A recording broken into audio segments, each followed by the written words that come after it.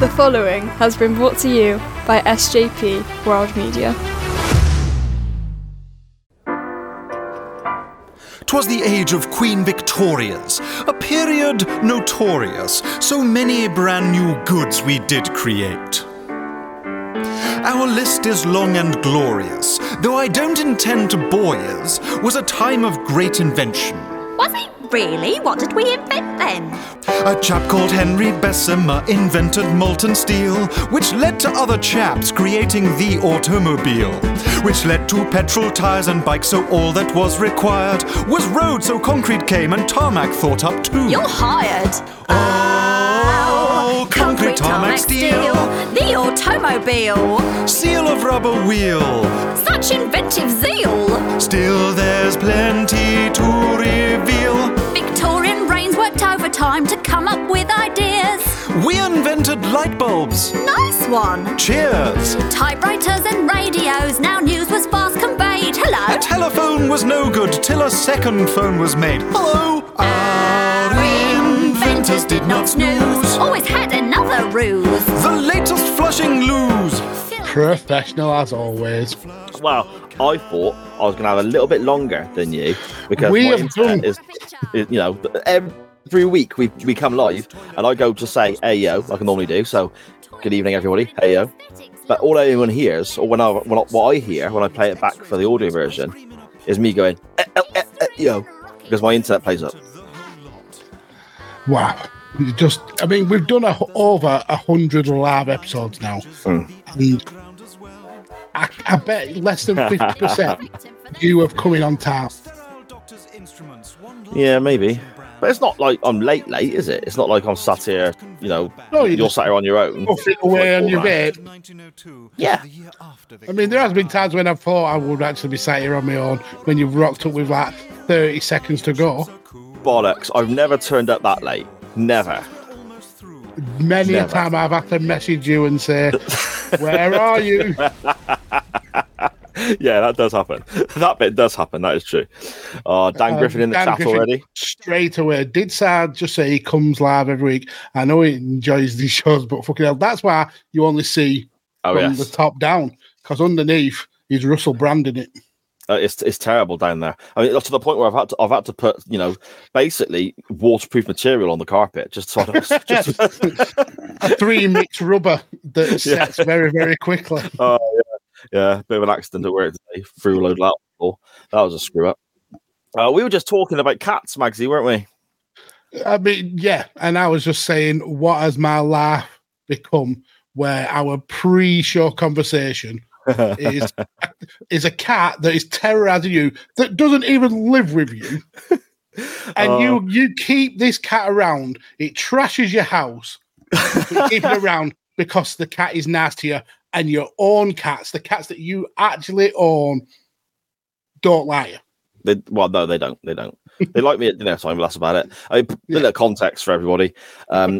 As me and Magsy was sat here, you know, ready to go live and so on, Sharon flew into the bedroom quickly to grab her phone charger, which she left over there. Not our cat is. I bloody hate it, that cat. Not our cat is pissing me off, she shouted. And I'm sure Sharon will really appreciate that terrible impression of her as well, Magsy. I thought it was spot on. It was like she's in the room. And basically, next door's cat, he's an old boy, as we mentioned before. I think he's 14 or 15. He's getting on quite a bit. He months ago decided he was going to start popping his head into our house, and then he'd come in the house for a little bit, and then, you know, he started hanging around a bit longer, and then he'd get on the sofa and all this sort of stuff. But he's quite a cuddly old boy and so on. I mean, we'll call him Toby because that's his name. And I thought you were going to come up with a cat pseudonym then.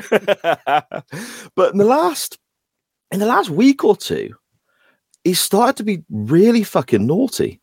And there you go, Sharon saying there, like literally in the time it took her to run upstairs, get her phone charger and run down. She's saying in the chat there, not our cat, was sat in her chair when she got downstairs. Now, Sharon's decorated downstairs, a couple of months back. It looks really good. She's done a fantastic job because DIY is not my forte. I know that will surprise a lot of people, but I'm not that, I'm not gifted in that way. So Sharon's done a fantastic job with the wallpaper in and all this sort of stuff, and hung the telly on the wall with a bracket, which means that the TV cabinet underneath, there's a bit of space on there then for Sharon to put certain bits and bobs of her own. So she's got like a Dallas Cowboys helmet there and a couple of models and all this sort of stuff and stuff that, you know, she loves. In the last week or two, Nextdoor's cat has decided that's where he must lie at all times. So he's slowly been nudging the helmet off the side. There's no slowly about it. He gets on there and just goes, don't want any of fucking this. Don't want any of that. Slam.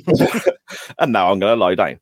And then today, whilst I was upstairs watching this wrestling match and getting stuff ready and so on, I heard a bit of shouting and a door slam. I thought it was my daughter going out, saying "ta-la," shutting the door, whatever. It turns out it was Sharon kicking the cat out because. Quite literally, like, meow. Bearing in mind, he has never done this. He was up on the kitchen side, right? But not just up on the kitchen side, which, again, if he was up on the kitchen side, that would have been a surprise in itself because he's never done that. And he's not the most energetic. He's he's quite sloth-like, to be fair, this cat. He doesn't move a great deal. He's very slow in everything he does. He is a very old cat. Exactly. But he was up on the kitchen side, apparently, trying to eat our bread, which is in the wrapper on the side. And he's biting and clawing at the wrapper to open the wrapper of the loaf of bread up to help himself. I don't know what he wants, a fucking sandwich or something. Carbs. He's on the Atkins diet and he's desperate for carbs. Yeah, but he did this the once. And then apparently he did it again after this, even though Sharon had kicked him out. He found his way back in the house somehow. And he was doing it again. And I don't know why he started doing this. He's being quite naughty. Maybe you just get better quality bread than the neighbours. Maybe. I don't know, maybe. It is, I don't know what we buy, actually. We're 6 minutes into this show, folks, and I apologise for SARS cat ranting, but it will eventually talk about wrestling, I promise. To be fair, I was going to say the sort of pre-show chats that we have today was dominated by talking about me fucking up at work and this cat being a nuisance in my house. We discussed absolutely nothing to do with the show. That's the level of professionalism that goes into this live production here, isn't it, Max?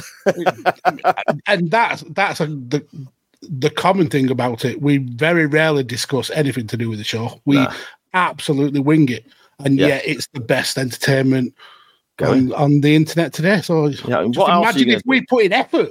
Imagine what we could do if we actually tried. And you're going to have to imagine because it ain't going to happen anytime soon. But anyway.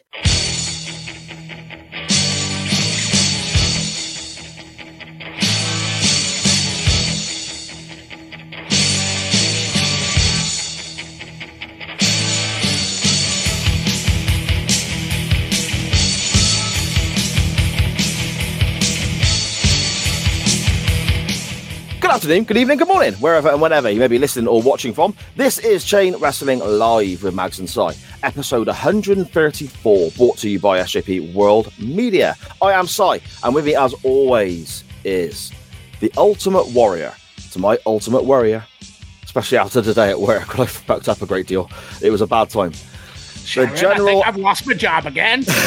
Yeah, I fucked it up again, Sharon. The General Adnan. To my short attention span, we all know that's true, a podcaster who makes every combination possible a match made in hell. The podfather himself, Lord Mags. Or should I say Podfarmer Mags, as I see your handle has changed on our little screen there. I mean, thanks for keeping up. It's been that for months now. So no, I know it's been that like that there. I'm pointing and no one on the live version can see, which is bad enough. But also this comes out as an audio version. The wrong direction as well. Am I? That was no, that's the right direction for me. That's over there. Look. Yeah, but for me, you're pointing the opposite way. But anyway, I'm absolutely fine. I'm doing really well. I would like to hear about this announcement that you've got to make as regards to the future of SJP World Media. God, I didn't even notice that. See, okay. Pig Splatters, as always, the Photoshop wizard that he is, makes our backgrounds for the show every week, and we are hugely, hugely grateful because they always look fantastic. They're always relevant and new to every episode. And sometimes there's not much notice here, and they just pop up in a little group chat and say, there you go, lads, it's fantastic. We're hugely appreciative. Great work, yeah. Popped up in a little group chat on Twitter today, and I said, what does that say in the fucking corner there? And then I twigged, and he's put alternatives up. I said, you could use this or you could use this. But Magsy has said, no, fuck you. We're doing this one. And it says, for those listening on the audio version later in the week, namely UTT Rob, don't get too excited because this is not going to happen. It says in the corner here on our live screen, coming soon to SJP World Media, the Babylon 5 podcast with Cy Powell. Do you not think I'm busy enough? About that. Are you really? Are you a big Babylon 5 fan, yeah? It's out of all the Babylons, 5 is the best of the Babylons. Yeah. It's 4. So when does this start? It doesn't. It's not going to happen. So it's not happening. No. So why advertise that it's happening? Well, you put it up there and somebody else created it. I've had no say in this whatsoever. And actually, that's a lie. I had a say in it. I said, no, it's not going to happen. That was my say. I'm actually now concerned that King Pigsbatters has realised how much power he wields doing these graphics. I think that some of the comments in there are going to get worse and worse week by week. Oh, dear me. Well, Pigsbatter's in the chat now saying he promised he'd do it earlier. I fucking didn't, you liar. This Babylon 5 podcast. Sorry? When does it start? It doesn't. It's not going to. It's not going to start. And it's not happening. So you're a liar. You're lying. You're lying to the I've never lying to yourself. Said, oh my God. You've got about 3 or 4 episodes of this in the can. Have I? Fuck. I don't even know. I know this upsets UTT Rob quite a bit, and I apologise in advance to him if it upsets him again. But I always thought it was part of like the Star Trek universe, but apparently it's completely on its own. It's nothing to do with that. I have never watched it. No, nor me. It's too nerdy, even for me. Again, I might be completely wrong, but it was explained to me as being quite political and like different groups and warring factions, but it's all sorted out by having a sit down rather than like a big laser fight in space. So, well, that sounds shit.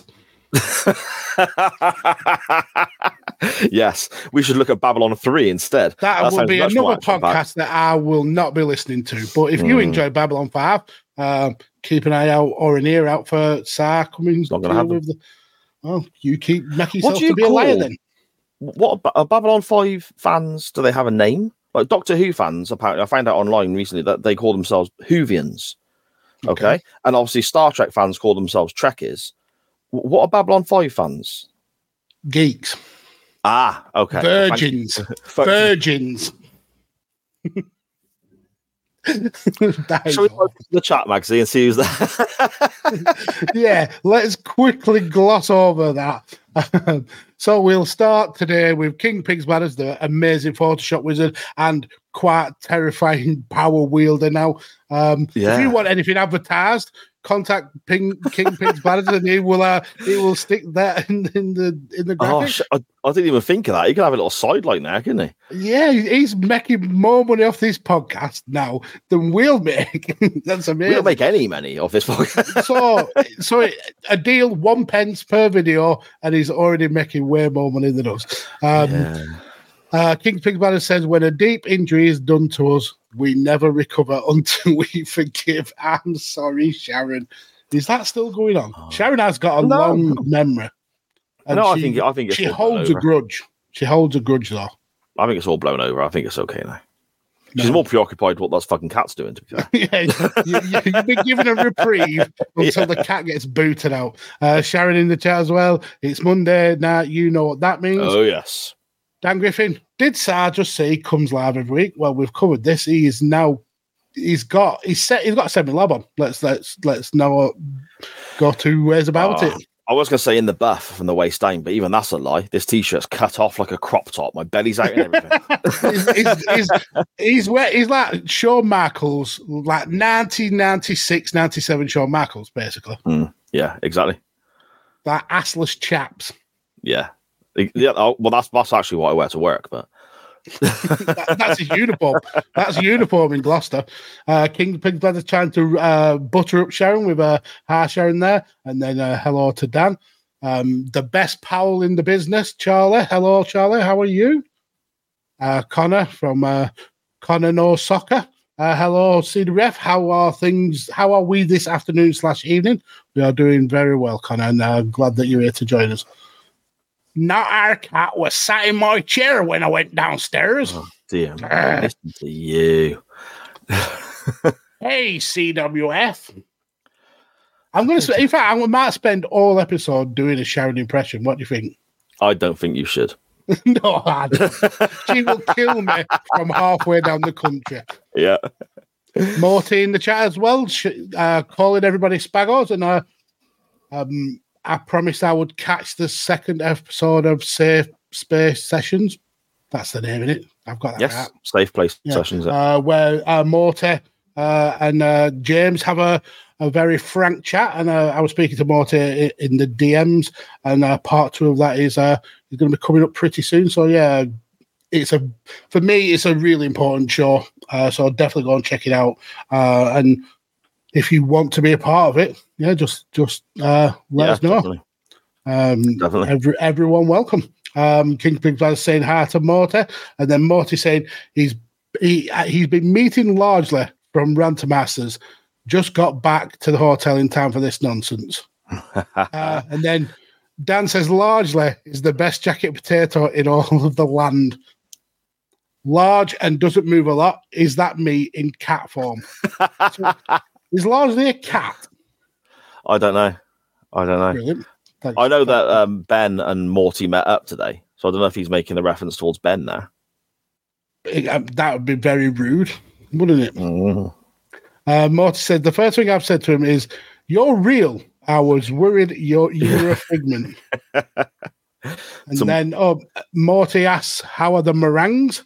And Sharon says, "The meringues are meringuing." Sharon making meringues? No. This was there was an episode of the Morty and Fitch show that the lads were recording, and I was sat doing a bit of editing and other stuff, and then my computer may start making funny noises, and it was those 2 fuckers giving me a random call. So after lots of messing about trying to sort, because I was downstairs trying to sort a microphone out and all that sort of shit, eventually I said, okay, I've got 50 minutes, we'll have a chat.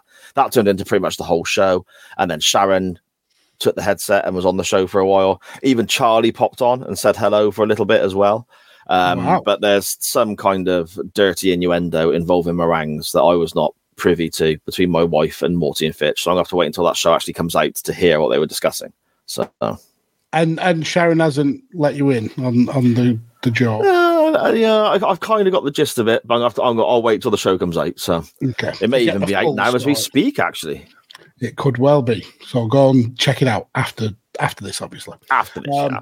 Scottish Dan in the chat. Hello, sir. How are you? He says, "Hey, you're CWF."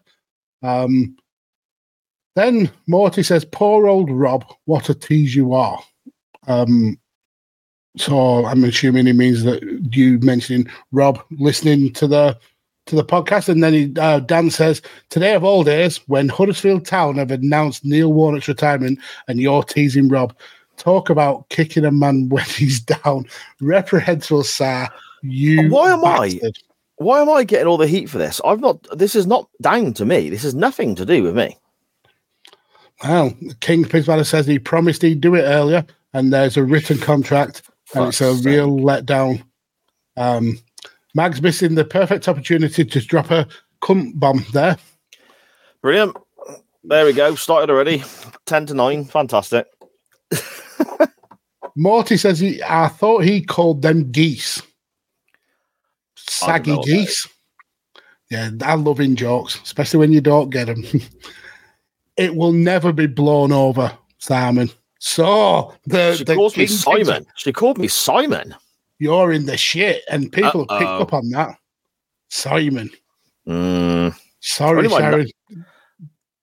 Only my nan calls me Simon. I'm now very worried. I know. I best not actually do the impression that she said, "I know where you live, Mr. Bags." And that, folks, is the end of the Sharon impressions for this episode. Fantastic. Dan Griffin says both episodes of SPS have been excellent. Listened and great food for thought. Yeah. Brilliant stuff. Largely is Ben from Ranta Masters. Every time Beans says largely, Ben says, "Don't call me largely." See, this is what happens when you don't listen to podcasts. You miss out on these in jokes. I really should listen to these podcasts because from what I have heard of them, they are absolutely quality, and I'm feel like I'm missing out. Yeah, my listening, I think I said last week, didn't I? My listening's dropped dramatically as well since I started this new job. Yeah. Yeah, we learn this hard down. That's what happens when you're big time, though. You become big time. Well, this is it. You forget everyone beneath you. You know, when you're Premier League, you don't spend your time looking at League Two, do you? Exactly. I'm sorry, I don't mean it. And with that, everybody just left. Yeah, it's just me and you talking to each other like Max.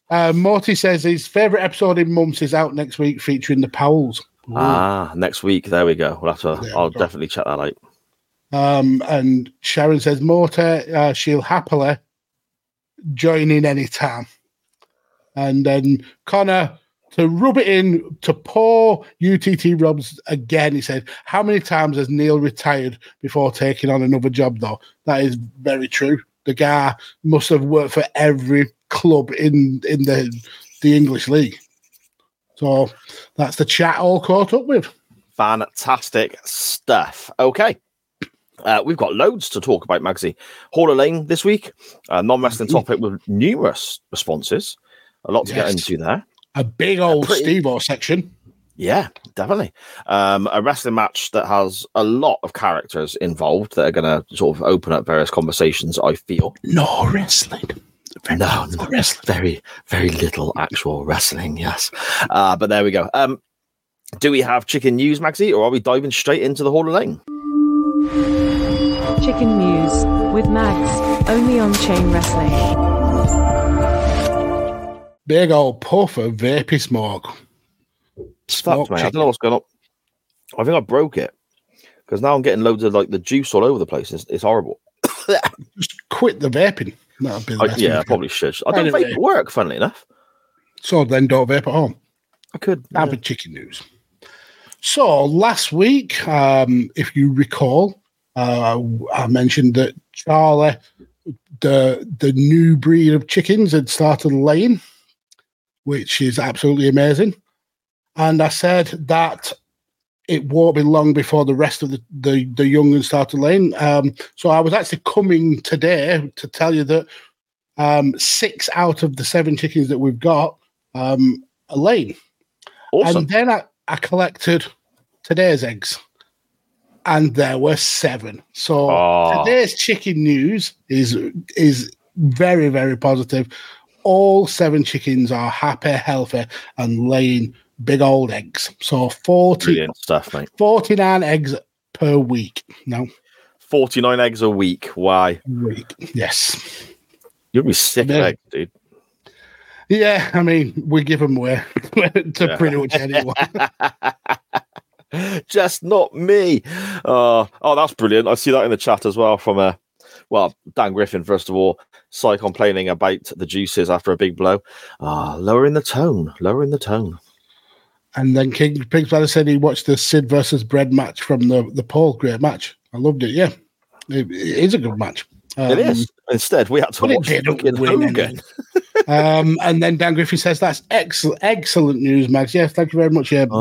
See what he did there. But now I am tempted to get some more chickens. But anyway, that's today's chicken again. More chickens again. Yeah. Bloody hell! See, it's chicken maths. I told you at the beginning. All adds up, mate. It all adds up. Yeah. It all adds up. No, that's good news, man. That's good news that they're all laying. That's fantastic. Yeah, brilliant stuff. 49 eggs a week. Fantastic. Imagine the size of that omelette.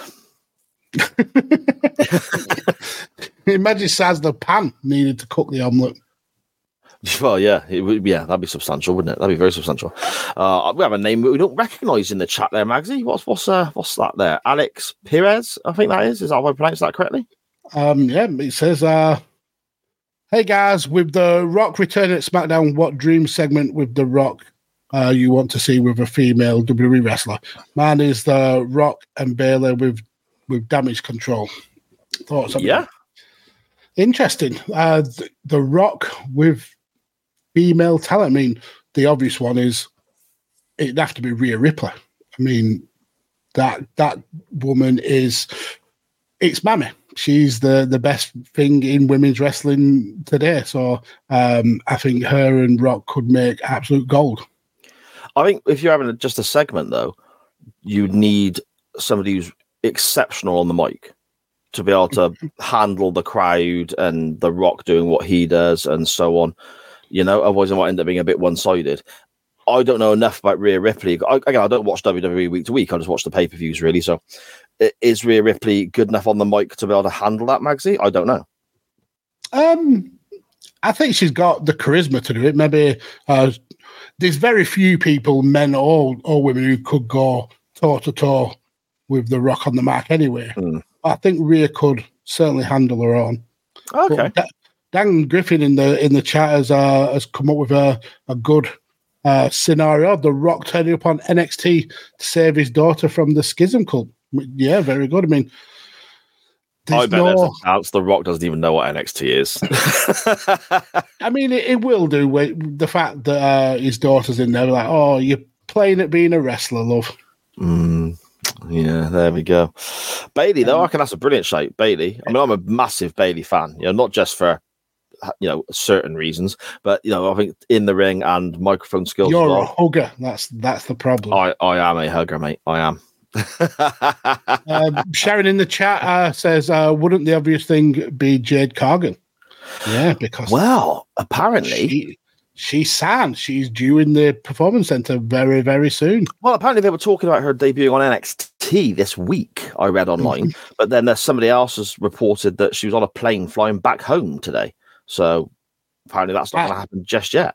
I don't think NXT is the right place for her. I think she's main roster straight away. She's an absolute star, isn't she, Jade Cargill? I mean, the wrestling it's not quite there. But in terms of star potential, money-making potential, yeah, AEW dropped the ball not building the women's division around her. Absolutely. I think, yes, I agree with that partially, but on the other side of the coin, I think they did a good job with her to a degree because she almost had the Goldberg treatment. Me and Sharon were talking about it the other night. She almost had the Goldberg treatment because she is pretty green, let's be honest. She's very new to the business. She's learning incredibly quickly, so fair play to her. But she was on television squashing people. And they did the old Paul Heyman thing, didn't they? Where, you hide what they're not good at and you focus on what they are good at. And that made her look an absolute star. I would worry in WWE if they don't look after her in the same way, that may fall apart a little bit. But at the same time, she has got so much about her. She looks fantastic. Just everything. She just screams star, doesn't she? So yeah, absolutely. You'd hope that the WWE wouldn't drop the ball there as well. So Dan Griffin agrees with you, saying that Bailey is probably the best shout. She's got the patter. King Pigs Brothers says Chelsea Green and The Rock tag team champions. That would be a bit.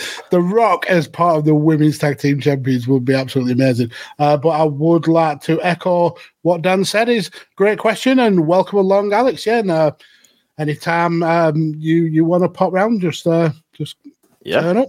8:30 every Monday. Thank you. Every single Monday at 8:30. Speaking of which, Maxie, have you seen what Big Bob's wearing today? I have. He's wearing a chain wrestling. He is wearing a chain wrestling t-shirt. It's a Ted Atlas versus who was it? Tony. It was Tony Atlas. Tony Atlas versus Ted. I don't know. Arceche, was it? I think. Yeah. The very worst wrestling match that we've ever had to cover on this show. Yeah, that's the t-shirt that Big Bob is wearing there. 100% boredom guaranteed, it says at the bottom. So that's not this show. That's the matches. No. That's the match. Yeah, that match was horrific. That was your pick, wasn't it? It was, and I did it on purpose. Yeah, you're one of the reasons why we can't have nice things. Shall we, speaking of things that are not particularly nice, chuck some shit away into the Chain Wrestling Live Hall of Fame? Let's do it. The Hall of Oh then, Magsy, what you got for us? Well, it's the first one for a little while, actually, isn't it? Must be a good month or so. Yeah, it's been. Well, I think it's even longer than that. We got distracted with Sporkle, and then we Scarf for a bit. So yeah, it's been a while. Now this topic for me became very pertinent when it turned out that you are a big fat liar. you promise things and then you don't go through them.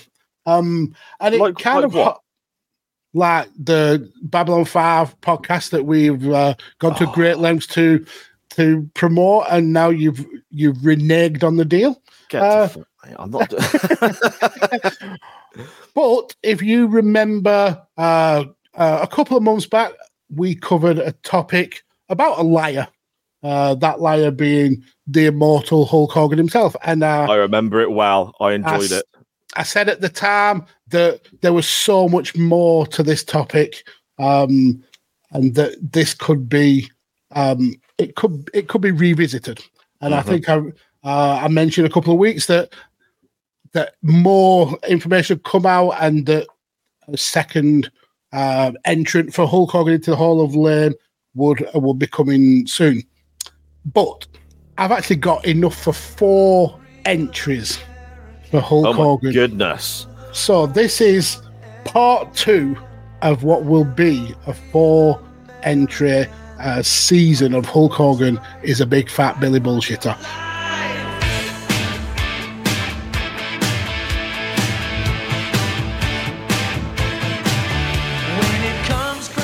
So the first one, if you remember, I'll quickly scan through it. I covered 15 Hulk Hogan lies, things like that.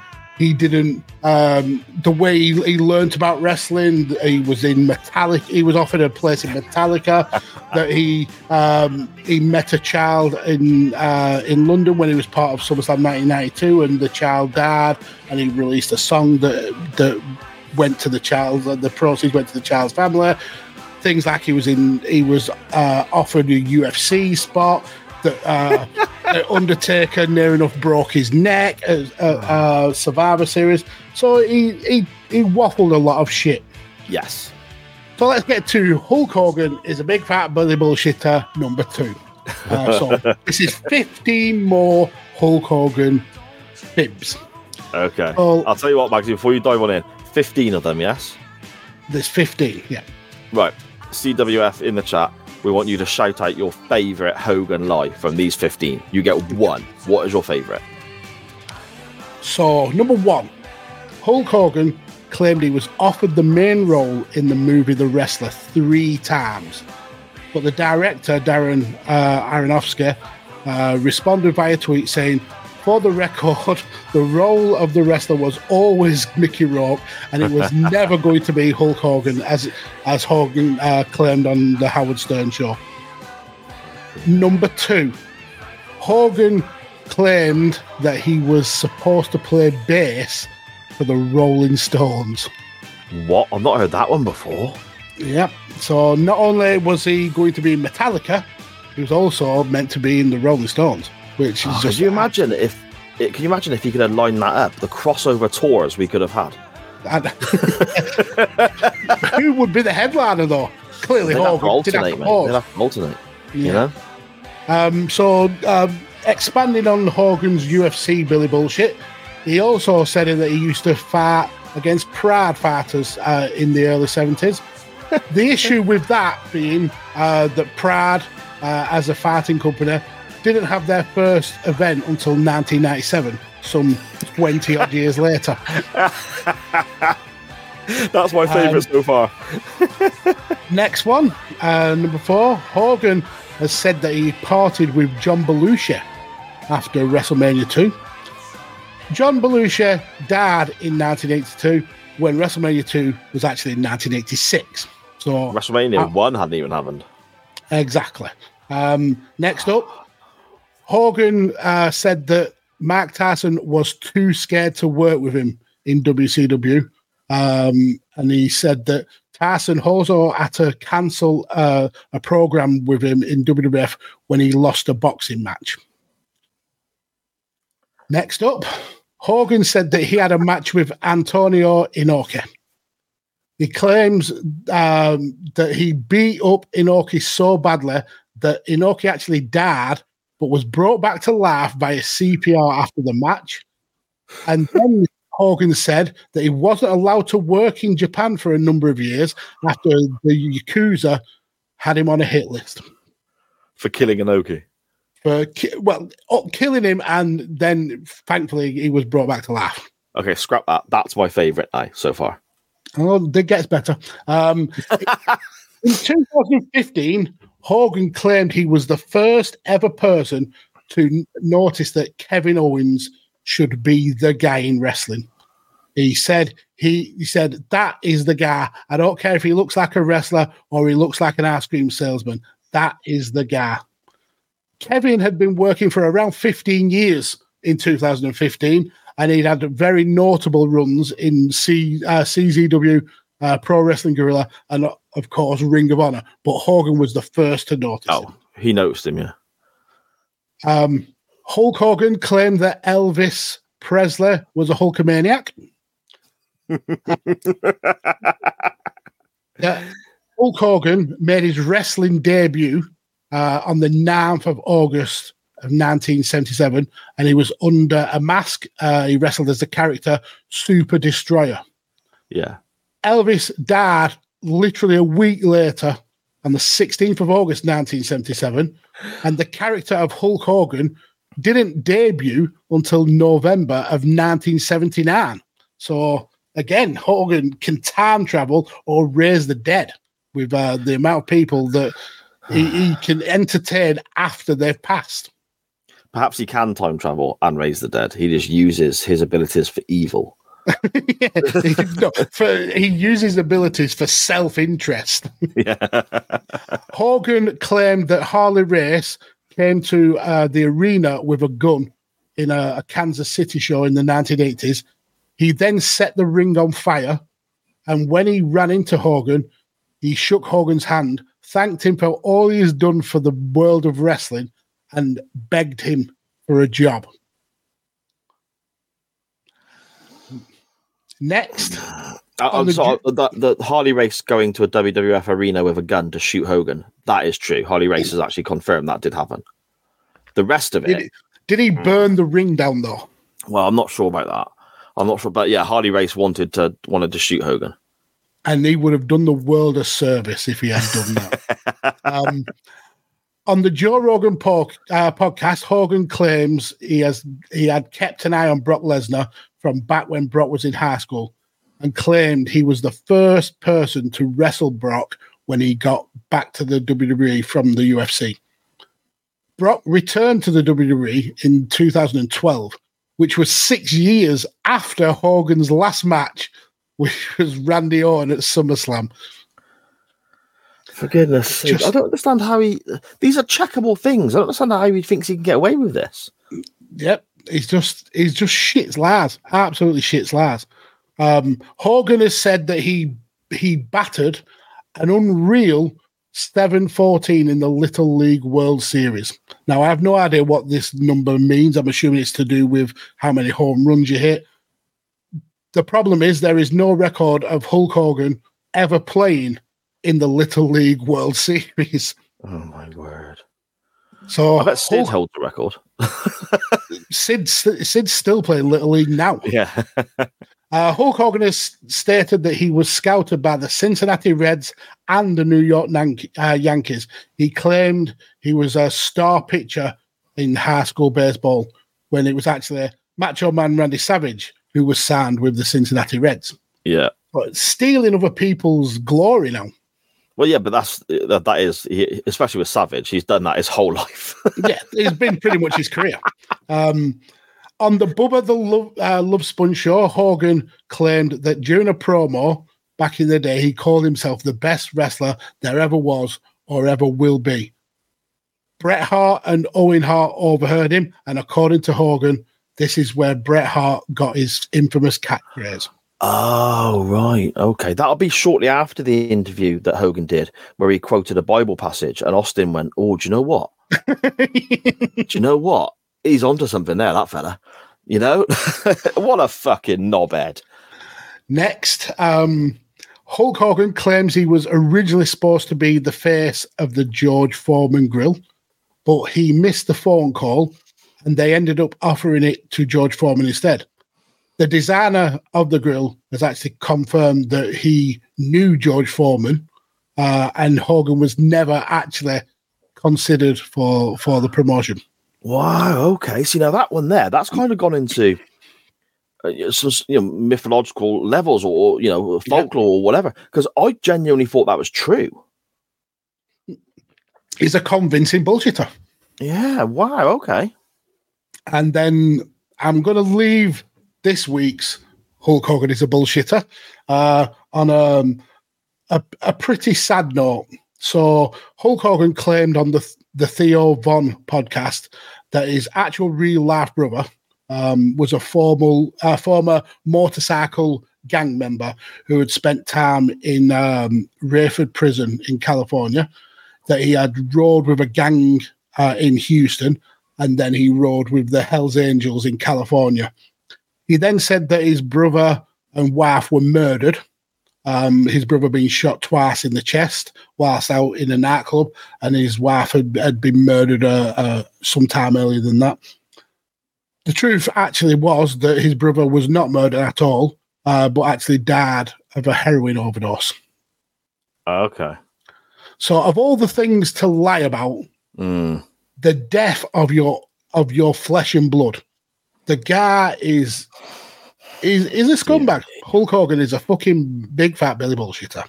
So yes, that is this week's Hall of Lame entrance, and that is episode 2 of the Hulk Hogan is a big fat Billy bullshitter series. The Inoki one, I think, is still my favourite. Give us a shout in the chat, CWF. Let us know what you think. And on Twitter, if you're listening to the audio version, those 15 that Magsy has read out this week, let us know your favourite one. Because there's some whoppers. That's only halfway as well, folks.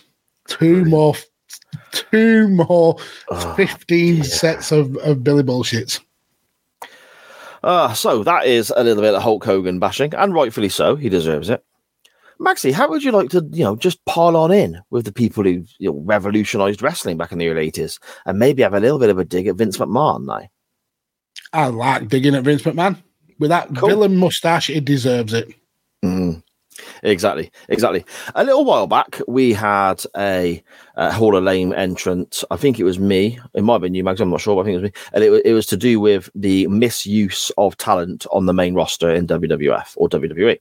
When they change gimmicks, mainly when they got somebody who's over and being really good in NXT and so on, they get promoted. They decide to dress them up as some sort of nonsense and totally wreck their careers. This is of a similar ilk, but much, much earlier than NXT. This is going back to the mid-90s when we had a individual who everyone is fully aware of, who wrestled for ECW.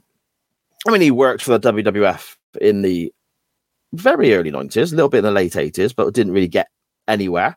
Well, actually, that's not true. Oddly, he partnered Marty Jannetty in the Rockers for an incredibly short period. No, for a very short. But Shawn Michaels got injured, and this individual filled in for Shawn Michaels for about 5-6 weeks, tagging with Marty Jannetty till Shawn came back.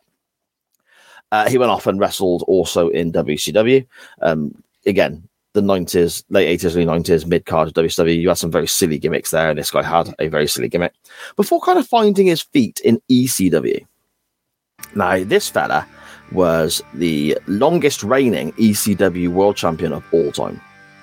He's also, with regards to the cumulative days, when you add up all the title reigns, Magsy, he also has the longest or the highest amount of accumulative days as ECW champion throughout the formation of the company and then running into the mid-90s and so on, when it was fully established as, I suppose you would say, number 3 in the world, wouldn't you? Even though it wasn't it was definitely number 3. On the level of WCW or WWE at times.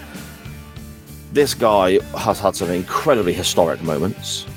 The one that really stands out to me, and I got a t-shirt somewhere back there with a whole speech written out on, is when he won the NWA world title, and in front of all the officials for the NWA, threw that championship on the floor, said the NWA can kiss his ass, and he is the ECW world champion, which is a fantastic bit of television if anyone's never seen it, because the NWA had no idea that was going to happen. And they were fuming. They were so cross. I would like to talk about Shane Douglas. The franchise, as he is known, the first person to ever hold a title in WWF, ECW, and WCW, the first person to ever do that. There's only 11 people to have done that in the original format before WWF bought them all out. So that's quite spectacular for him on that part as well. He was a brash, loudmouth, aggressive, quite sweary at times individual as the franchise character, quite an angry character as well.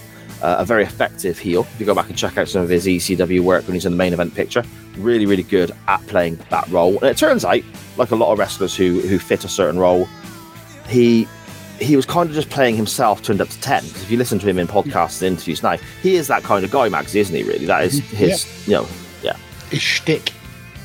Exactly. In 1995, he signed for the WWF. So what do you think happened with the WWF? Do you think they looked at this guy who was tearing up the place in ECW, super over, anyone who worked with him was instantly a crazy over babyface because of how much Shane Douglas was hated by some of the ECW faithful.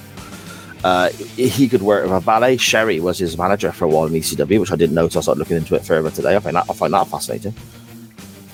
You could bring this guy in and you instantly got a mid-card heel in WWF standards who could be vile, nasty, draw some heat and build a baby face up to the main event picture, or even go on and win titles himself.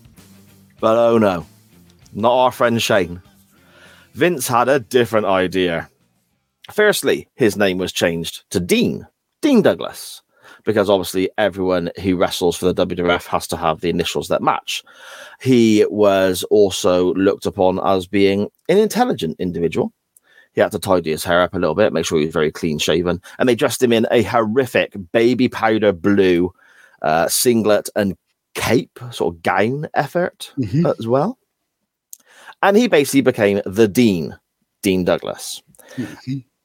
Again, you can see the guy's verbal skills in some of these skits. He can obviously talk, and he's rating the wrestlers and scoring them and giving them report cards and all this sort of stuff. But it went down like a fart in church. It was horrific. All this fanfare, vignettes, and so on, bringing this guy in from a company that was, again, in 1995, ECW was probably the hottest thing in wrestling at the time. WWF was on its arse. WCW was just lame for the cartoon characters that they stole from the WWF. ECW was cutting edge, and this guy was, as the name says, their franchise. This guy was the top guy for that company. So they bring him in and do this to him. And obviously, it didn't get over. It absolutely sucked. Yes, he had trouble with the Click and so on as well, but it just didn't work out. And bad booking also didn't help. He had the potential to be the Intercontinental Championship, with the Intercontinental Championship, when our good friend Sean got his ass handed to him by a couple of Marines in a car park because he was a chopsy little scamp. And Shane Douglas was basically given the Intercontinental Championship because Sean couldn't defend it. Rather than let him run with that title for a while, they had him lose it 20 minutes later to Razor Ramon in his only Intercontinental title win for Shane Douglas. So, and obviously it didn't work because he was gone by Christmas. So there we go. My entrant into the Hall of Fame this week is the misuse of Shane Douglas, the character Dean Douglas, and once again, Vince McMahon thinking, I know better than every other fucker. And a fourth one, every wrestler has to have a job as their character. Yes. Yeah, maybe because in 95 they were on their arse, weren't they, the WWF? Maybe he was just preempting stuff and trying to get people a second income because he couldn't pay them. It could well be. You know? They've got experience at being a plumber. He's got experience at being an ice skating fan. Yeah, why not? He's got experience of being an ice skating fan. Figure skating, yeah? Yeah, pretty much. So it was Jane Torval and Christopher Dean. Was it called Christopher Dean? I think so. Yeah. So those are your entrants into this week's Chain Wrestling Live Hall of Lame. We have big fat Billy Bullshitter Hulk Hogan and Dean fucking Douglas. It was so bad. Poor Shane. No wonder he's such an angry human being now. Yeah, he is very cross, isn't he? He's not a happy bunny in the slightest. He's a very, very cross human being. Dan Griffin in the chat says, to this day, I don't know what getting your ass franchised entails, and I don't want to know. And King Pig's Banner is definitely sexual. Probably. Definitely. Probably. But there we go. Magsy, is there anything else in the chat we need to take a look at, or shall we get on with our non-wrestling topic? We'll just nip back a couple. Scottish Connor says, I think Hulk Hogan is the record holder for the most Hall of Fame entries. He's going to get some more yet, so hang on to your hats, folks. He's probably right. He's got to be up there, isn't he? Yeah. Scottish Danny says you've got to love. I think the leader right now is Dustin Rhodes. He's in there quite a lot. Yeah, quite 7. And what was the other one? Black Rain. Has Black Rain gone in? Yeah, you put him in. Did I? I forget. That's why I need the list updated. Scottish Danny says you've got to love a good Hogan fib. King figures that out, or even a bad one. Dan Griffin says, think my favourite Hulk Hogan one is when he claimed to wrestle 400 days a year because flying to Japan and back added days onto his year. Yeah, he's such a Billy bullshitter. It makes no sense at all. No. It's just lies for the sake of lying. King figures says Inoki is cool. A lot of people would not agree with that Inokism and things like that, but what he's done for Japanese wrestling, absolutely outstanding. Dan says of the 15 tonight, the Inoki one is just fucking glorious. Hogan is a Trump level like pile of rotten knobs. King Pigs Badder says he saw a piss take one today saying that Hogan survived the Titan sub. Can you imagine? It was his fault. It blew up probably. So, yeah, that's the chat all caught up. Fantastic stuff. And thank you, everybody, joining us once again here live on a Monday night. And again, thank you, everybody, for getting in contact with us for our non-wrestling topic. Magsy, should we dive on in? Let's go for it. NWT time. Oh! No wrestling talk here. It's the non-wrestling topic. Lovely. Nice. Lovely. Nice. Oh, lovely. Lovely. I fixed my vape now, but now the battery's dying. That's quite See, the world is telling you to stop vaping. It is, mate. It is, yeah. Our non-wrestling topic this week was relatively simple, wasn't it? And it was a great shout by you, Mr. Mags. Greatest inventions ever. And people can be as serious or as daft as they like, isn't it? A little bit of a peek behind the curtain. Sa messaged me and said, we need to start being more professional. What's the schedule? Are we doing Hall of Fame? Are we doing Mags v Sa? And what question are we going to have for the non-wrestling topic? So I just said, Hall of Fame, non-wrestling topic question, best invention ever. And he went, that is amazing. End of chat. And that's how professional we were. Yeah. And we didn't speak again until we were sat here tonight. We actually probably didn't as well. So let's dive on in, and I will read them out in the order that they arrived into us, Magsy. Roughly, sort of, kind of. There is somebody apparently, Mags. That GIF? That is people doing a zoom in before it was invented. No, I can read the caption. Okay. It's just stupid. Right. Yeah, there was somebody blah blah blah. Brilliant. What? Was there a question? Sorry? Yeah, you were literally just going to say something before I interrupted you. Oh, yeah, sorry, yeah. Oh, yeah. See, again, short attention span. I said it in the intro. There was somebody last week, Magsy, whose comment we didn't read out. I mean, you didn't read it out. I take no part in that. I've seen the comment. It's our good friend James. Yeah, I'm all right. Yeah, who's not here tonight, so we've obviously upset him. Yeah, you are alienating our fan base. Hang on, right, we'll get to that in a minute because I've got it saved here, and we'll get to that with his comment for this week's.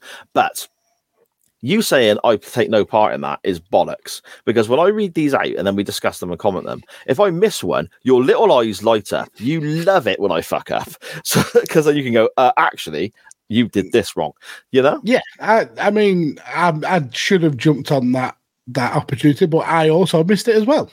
There we go, look. There we go. We are equally at fault, but it's mostly you. We apologise, James. We start with Connor Knows Soccer at Connor Knows Footy on Twitter, and he says, total football. Positionless, all-out attacking football, defenders attacking, attackers defending, one of the great brands of football to watch, i.e. the Netherlands national team. I knew the Dutch were good for something. Okay, now I'll tell you what, when I read that, when we put out their magazine, best invention of all time, when I read that completely knocked me for six. I didn't expect to read something football-orientated in the best inventions of all time, you know? You didn't expect to read something football-orientated from Connor No Soccer, who strong arms football into every answer of the non-wrestling topic. You didn't expect that. Right. I can see that by my comment about you missing the comment, James's comment last week has obviously got you a bit prickly. So should we just move on? Well, let's talk about this one. Yeah, I think it's a brilliant invention. As for best inventions of all time, a football formation probably is a little bit down the ladder, but in the terms of the football world, yeah, it was revolutionary. That Dutch side of the 70s was something else. Yeah, absolutely brilliant. Still won fuck all, though. That's very true. Well, that is, isn't it? They didn't win anything. Yeah. So they won the hearts of football, and that's enough for everybody. That's enough. At Jimmy Evans for real, our good friend Jimmy, who comments quite often. You know, and he's I love Jimmy. He does not fuck about. There's no wasted words, no wasted movement. Jimmy, his comment is the internet. Two words. He is right. It's up there. It's certainly up there. It's the internet is just such a massive tool. It's brought the world closer together. The things that we can now do, the things that are possible because this is possible because of the internet. Yeah, the internet's a phenomenal invention. Is there like a guy who invented the internet, like one bloke? I don't think it was just one bloke, but yeah, it was certainly someone who invented it. It was started to be kind of a way of transmitting data for the US Army, I think. So you think that, you know, whether it was a company or a person or whatever, you think their name would be a little bit more well known, wouldn't you? Well, it was Ian Internet. That's why. Yeah. Fucking listen to you. Millwall Chris at Millwall Chris 1 on Twitter. I'm not it's an invention, really. I mean, depending on your religious stance, God invented it. Fair point. Yeah, okay. Chris says trees.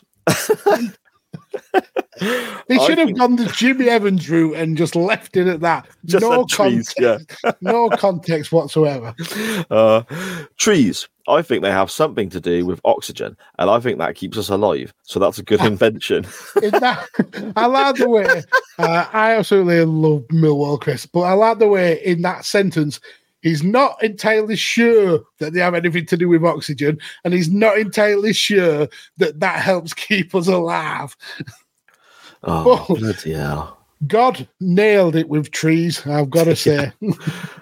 That's good work, that is. MGB Graham, he says as well, the internet.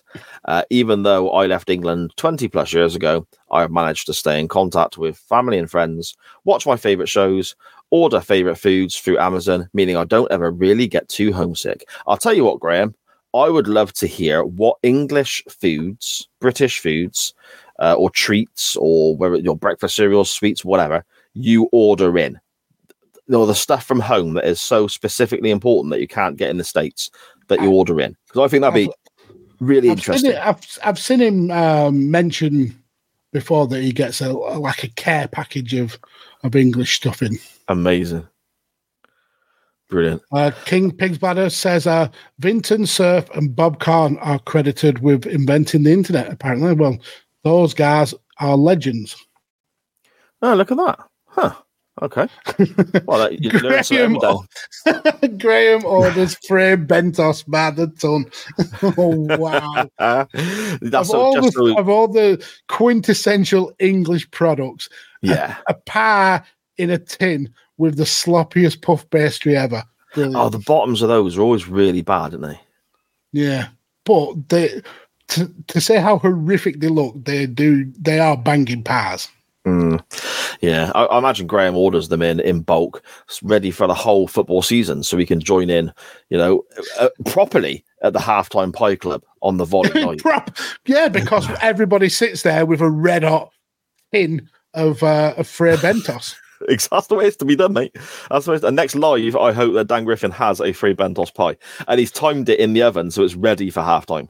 That's what I want. That'd be amazing. Just Dan shoveling Frey Bentos just steak pie into his mush. Brilliant.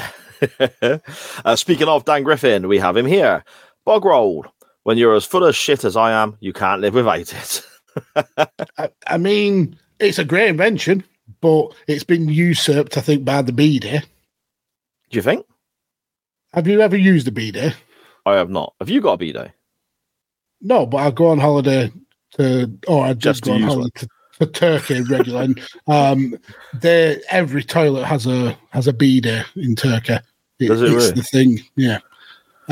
It's weird at first because obviously you're getting sprayed in the butthole with water, but it does leave we you. are a wrestling podcast, but it leaves you refreshingly clean. It's really good. Right, okay, now this may come across a little bit ignorant, a little bit daft, a little bit uneducated, which I suppose is kind of my method on this show. But with regards to that then, is there a towel there for you to use, or you just walk around with a soggy arse? Or no, there's still toilet roll to like pat it dry. So you just wipe your arse with the paper? So because in Turkey their sewer system it's from the days of Methuselah, and they regularly get sewage blocks because of tourists using toilet roll and wiping the poo and down the toilet. So you have the bidet clean your chocolate starfish, dry it with your toilet roll, and the toilet roll actually goes in a bin at the side of the side of the toilet. I don't like the sound of that. I'm not going to lie. That sounds quite gross. Just a pile of tissue that's been up someone's arse next to you.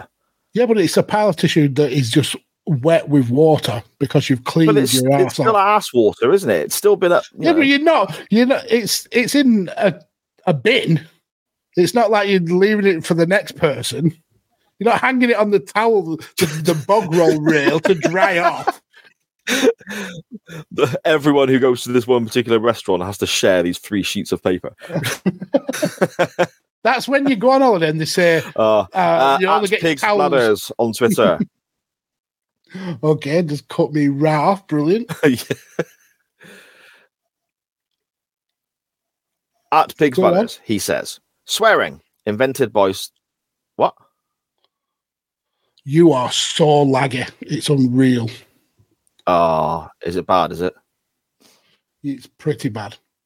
Anyway, at Pigs Bladders, I haven't got There's not a lot I can do about it either, mate. Just crack on. Like the professional that you are. Yeah, righto. Pigs Bladders says, swearing invented by Sir James McFarter.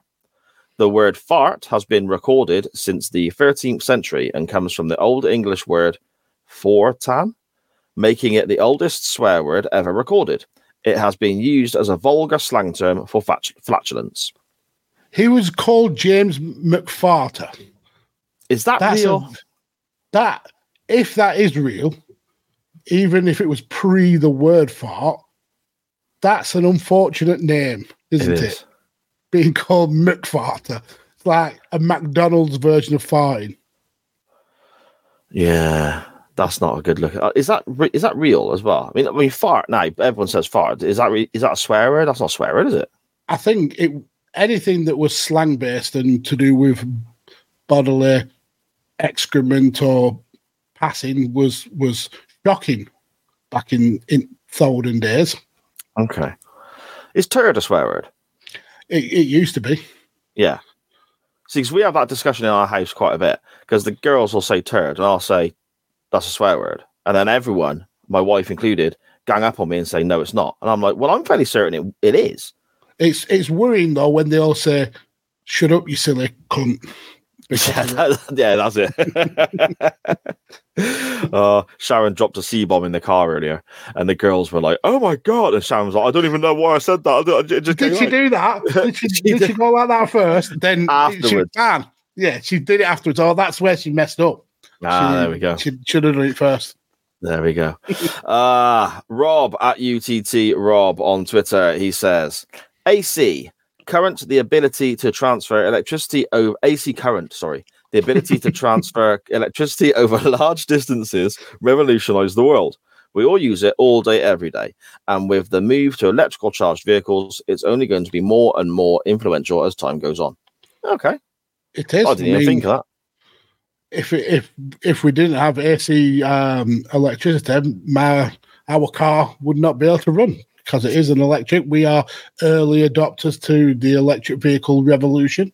So yeah, I mean, a lot of the great inventions without electric wouldn't have happened. So yeah, Rob's absolutely right with that. Well, you think everyone talks? We've already had a couple of shouts for it now, and I think we get even more coming up for the internet. Mm-hmm. And the internet is nothing without electric. There we go. We come to at Yalmore Wright on Twitter, James. And again, I am hugely sorry for missing your comment last week. He says, first of all, my non-wrestling topic wasn't mentioned on last week's show. Again, very, very sorry. Apologies. This week, though, electric's a good one. Either that or wheels. Let's go wheels. Keeps us moving. I like the idea that he sat there going, electrical wheels. do you reckon he debated that for a long time as well? Got the rest of the family's opinion on it. Like, what do you think, electric or wheels? It's like daddy or chips. And last week he asked, obviously he's a Wolves fan. This is a visual thing, so check it out on Twitter if you're listening to the audio version. But Magsy's got it up on the screen there for our live version this evening. All good, but it was a glorious question, he says. Since you've been away, the things below have happened, but which one is not a wrestling move? And we have Grado smashing Jeff Jarrett with a guitar, Brock Lesnar Glorious F5 times. in Cody Rhodes. Sorry? Glorious times. Yes. Just saying how glorious they are. CM Punk flying off the top rope towards Samoa Joe as he walks away. And then Andre Onana rugby tackling, clothesline, almost like a Lou Fez press effort on a Wolves defender at Old Trafford on the opening game of the season. So out of the four, that's the most wrestling of the wrestling moves. Yeah. What Grado classic. is doing is not a wrestling move, I suppose. So. Well, no, but it's good for the wrestling business to just twat Jeff Jarrett with a guitar. There we go. We come to Total Stevo and the Stevo section for this week at Total Stevo on Twitter. He says, certainly the internet and what that's done for the world, good or bad. Me and my mate Steve say that all the time. So Steve's got a mate called Steve. I think he's mentioned that before, hasn't he? That would be confusing. Yeah, it would be. I mean, it would be if you were somebody else. If you were one of the Steves, you'd probably be okay with it. Yeah, because you don't refer to yourself in the third person. So imagine if both Steve-O and his mate Steve just constantly talked like The Rock and referred to themselves like that. Or as Booker T. Yeah. Just doing Booker T impressions. Oh my God. Sadly, most use the internet to feed an addiction as it's readily available, especially now on our phones. Yeah, that's a fair point. Steve-O continues. YouTube. Porn, indeed. YouTube, I think it's fantastic. Okay, I use it a lot to watch The Bill, but the amount of content available I enjoy watching, listening to, is daily and endless. You never thought this. Endless. Well, yeah, I mean, there must be an end. There must be a time when I don't think anyone's ever going to do it. But can you imagine if somebody just turns around and says, "That's it, I'm done. I've watched everything on YouTube." I don't think that. I think I read a stat a while ago saying that there's 1 billion videos uploaded every day to YouTube. So I think it may be impossible. Yeah, you have to have like loads of screens set up, wouldn't you? I mean, you'd have to have the Matrix level of screen set up. Yeah.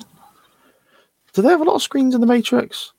I just thought it was a lot of black coats, the martial arts and shit. No, at the end of the Matrix, when Neo meets the architect, and he's got all the versions of the Matrix on the wall. I don't remember that bit. I've not seen that film in so long. I just think when he comes out with the Matrix, I just remember it all being a bit gooey and slimy. Yeah, fun, brilliant. Fun fact: I watched the Matrix 4 over the last week. That film's wanking it. That's ruined the Matrix for me. It's almost like they tried to restart the Matrix with new people. Neo's barely in it. Trinity's barely in it. It's a bit shit. Don't watch it. Gone one too far, have they? Jump the shark. Yeah. Steve-O says, you'd never have thought this is where it would have ended up when invented 20 odd years ago, in reference to YouTube. Yeah, I suppose so. Yeah. Smartphones, I guess, Steve-O says. I don't think anyone can say they can actually go without it.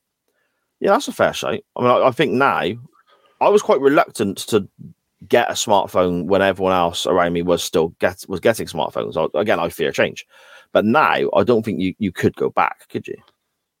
I mean, technically you could. I know people who hate the use of smartphones, and they like their phones to be old school with actual buttons and a tiny little 1-inch monochrome screen.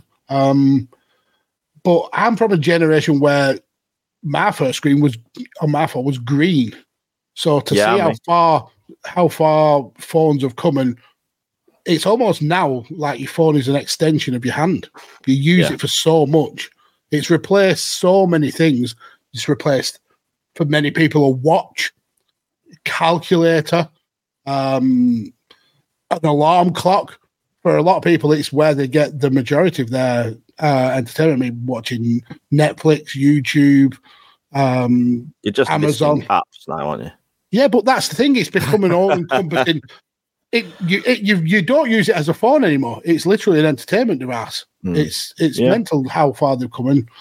And Sharon in the chat, Sar won't use Samsung Pay even though he keeps forgetting his bank card. Oh my God, use Samsung Pay. It's the balls, mate. It's balls.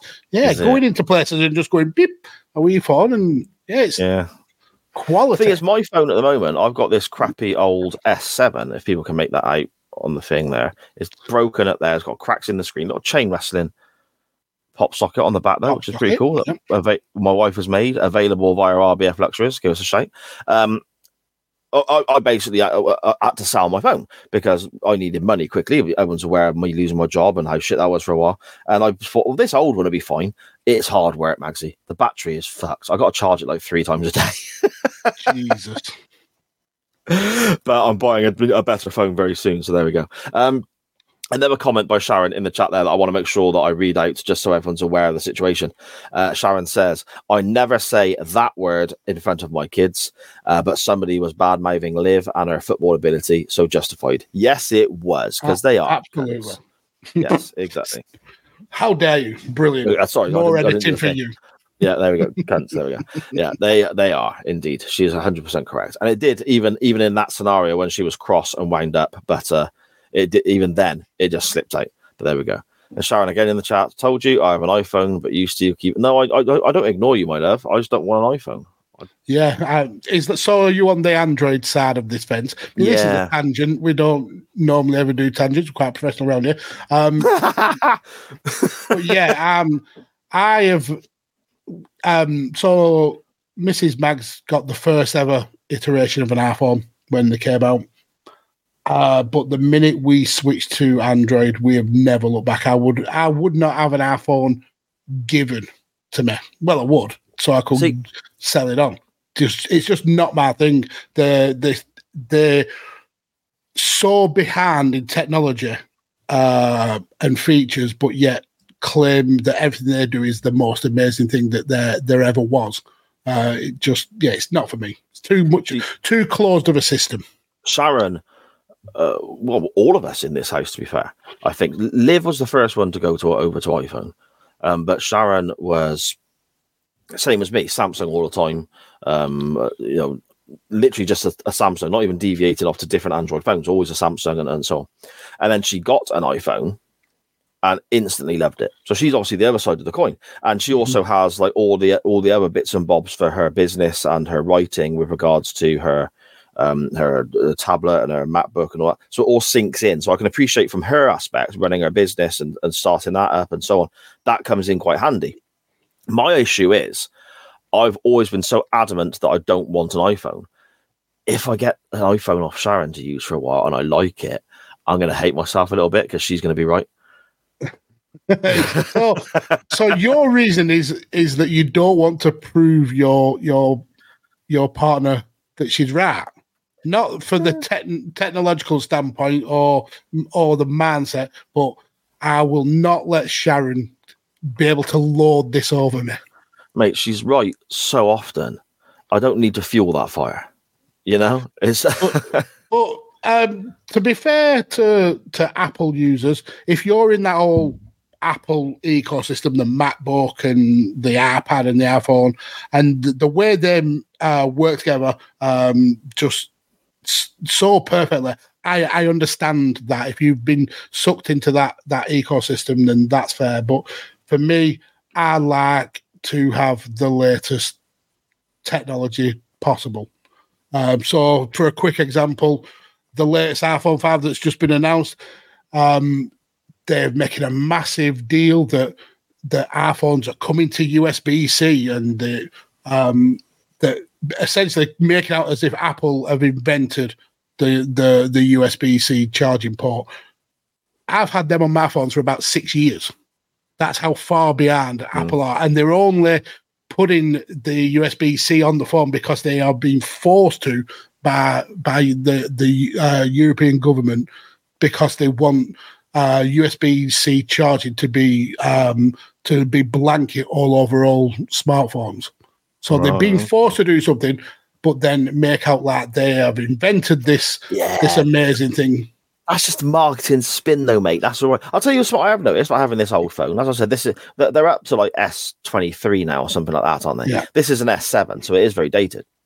Something I've noticed about this phone, though, that I miss now I've got newer phones, is you still got the little port there to plug your headphones in. You know? See, you're so old. You're so old. Cheers, mate. I mean, I think you're actually glad the battery doesn't last that long, because it means that you can go back to the days where the phone was plugged into the wall permanently. I did have to leave it plugged in earlier on when I was making notes and shit, yeah. Anyway, Steve-O continues, again about smartphones. Yes, I see and know the negative effects it has caused on society, but like with the internet, if used as a resource, it is an incredible piece of tech we have. It totally, 100%. This one I know nothing about, so you have to bear with me. Steve-O says, the Elizabeth line in London. Okay, it hasn't done what the experts hoped it would do in regards of less people on other lines and less traffic, but the convenience of it getting into Central very quickly and directly is a massive plus. Is that just the underground route? I'm assuming it's a train line on the underground, yeah. And I don't think it counts as the best invention, because it seems that Steve-O, it's very limited to Steve-O's benefit there. Fair enough. We've discussed inventions many, many moons ago, and Steve-O gives a shout out here to something that I think I brought up in the initial discussion we had. He says the WWE Network, obviously pre this most recent update. Oh, yes. Oh, mate.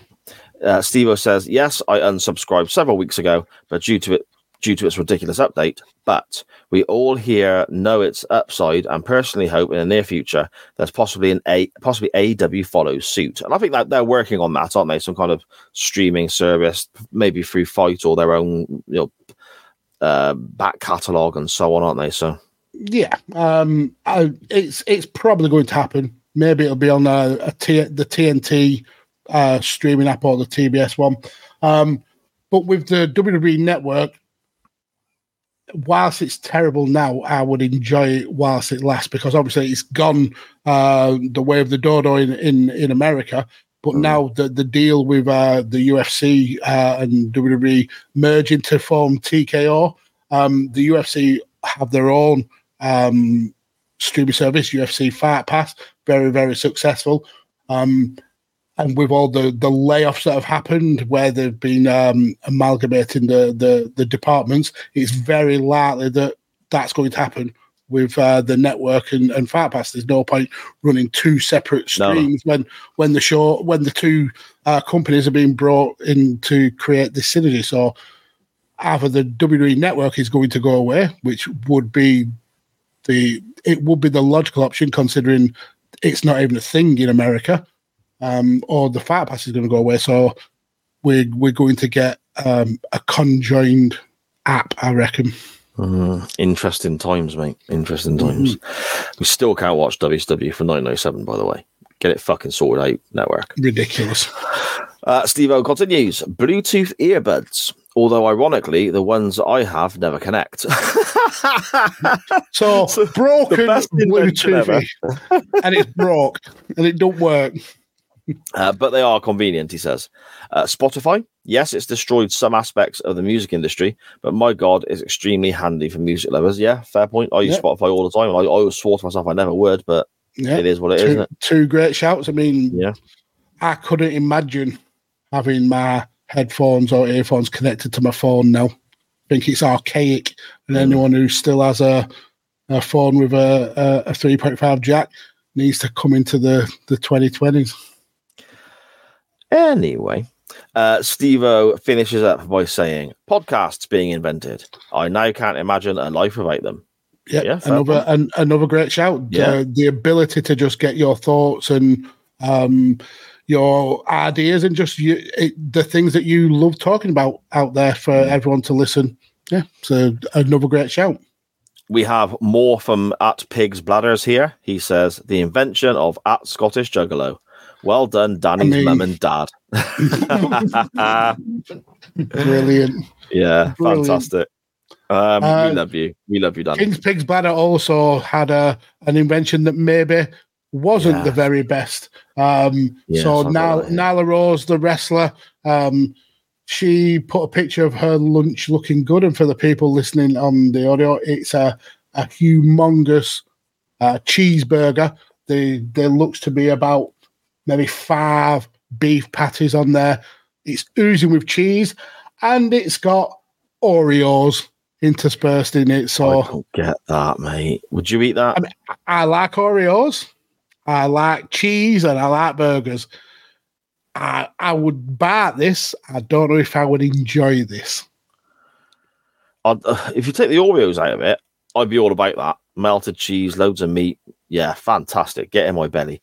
But, I mean, first of all, I'm not a fan of Oreos anyway. But that's not even the deal breaker for me. Why the fuck are cookies in a burger? What's going on with the world? I thought you were just going to say then, it's got a seeded bun. Sesame seeds on a bun. That's where I draw the line. Dirty bastards. And there we go. Thank you so much, everybody in the CWF, for tweeting the show and letting us know your thoughts on the greatest inventions ever. Before we dive into the chat, Magsy, your good self, you got any to shout out? Yeah, I mean, I think the internet is a banging shout. Rob's shout for alternating current electricity is a great shout. I think one that probably predates all of them, though, antibiotics, keeping humans alive from things like illnesses. I think that's a good shout. And sanitation, things like soap, hot water. Hang on, mate. Hang on. Talking about sanitation. You sit on a weird toilet that goes up rather than taking it down next to a pile of soggy poo paper. It doesn't. Where do you think it doesn't go into your bowels? You don't. you don't piss it out. It literally just. It's not like a jet. You're not sat on a like a power washer. If you sit on it too long, your eyes start watering. That's what. It just empties you out. You're like a shell of a man afterwards. No, it's just clean and hygienic. But yeah, sanitation, like soap, disinfectant, things like that. Mm-hmm. It's helped the world flourish. It makes mine seem a little bit one-dimensional now, to be honest. You're talking about all these great inventions. You said cheese and or potato waffles. My mind was my toasty maker. All these amazing inventions. Nope, you're all wrong. You small-minded idiots. It's clearly the Breville machine. It's the thing, though. Somebody has looked at cheese on toast, which is pretty shit hot in its own right, isn't it? Let's be fair. Respect to cheese on toast. Respect where it's due. Somebody's looked at that and thought, do you know what? I'm going to fuck about with this a little bit, which is dangerous to do because it's dangerous when you start tinkering with something that's that good. But especially my God, cheese as well. Yeah, they pulled it off though, Mags, didn't they? They did. I would prefer a toasty over a cheese on toast, but it's a great invention. I don't think it's the best ever invention. No, not the best ever, but those have been taken, haven't they? Like the internet and electricity. Sharon as well. You go straight for this is the best invention for me. Sharon, thinking of everyone else, insulin. Yeah. Well, both my nieces are type 1 diabetic as well, aren't they? So that makes your pick of cheesy toasties even worse. It does a bit, to be fair. Selfish man. No wonder only a 14-year-old cat is your friend. Why? This just turned into a 2-hour, abuse of Sai show, hasn't it? Let's be fair. Well, if it's 2 hours, luckily we've got 35 more minutes of abusing Sai to go. So, well, we've got to get on, in, folks. Should we dive into the chat and see if there's anything we missed before we start talking about a little bit of wrestling?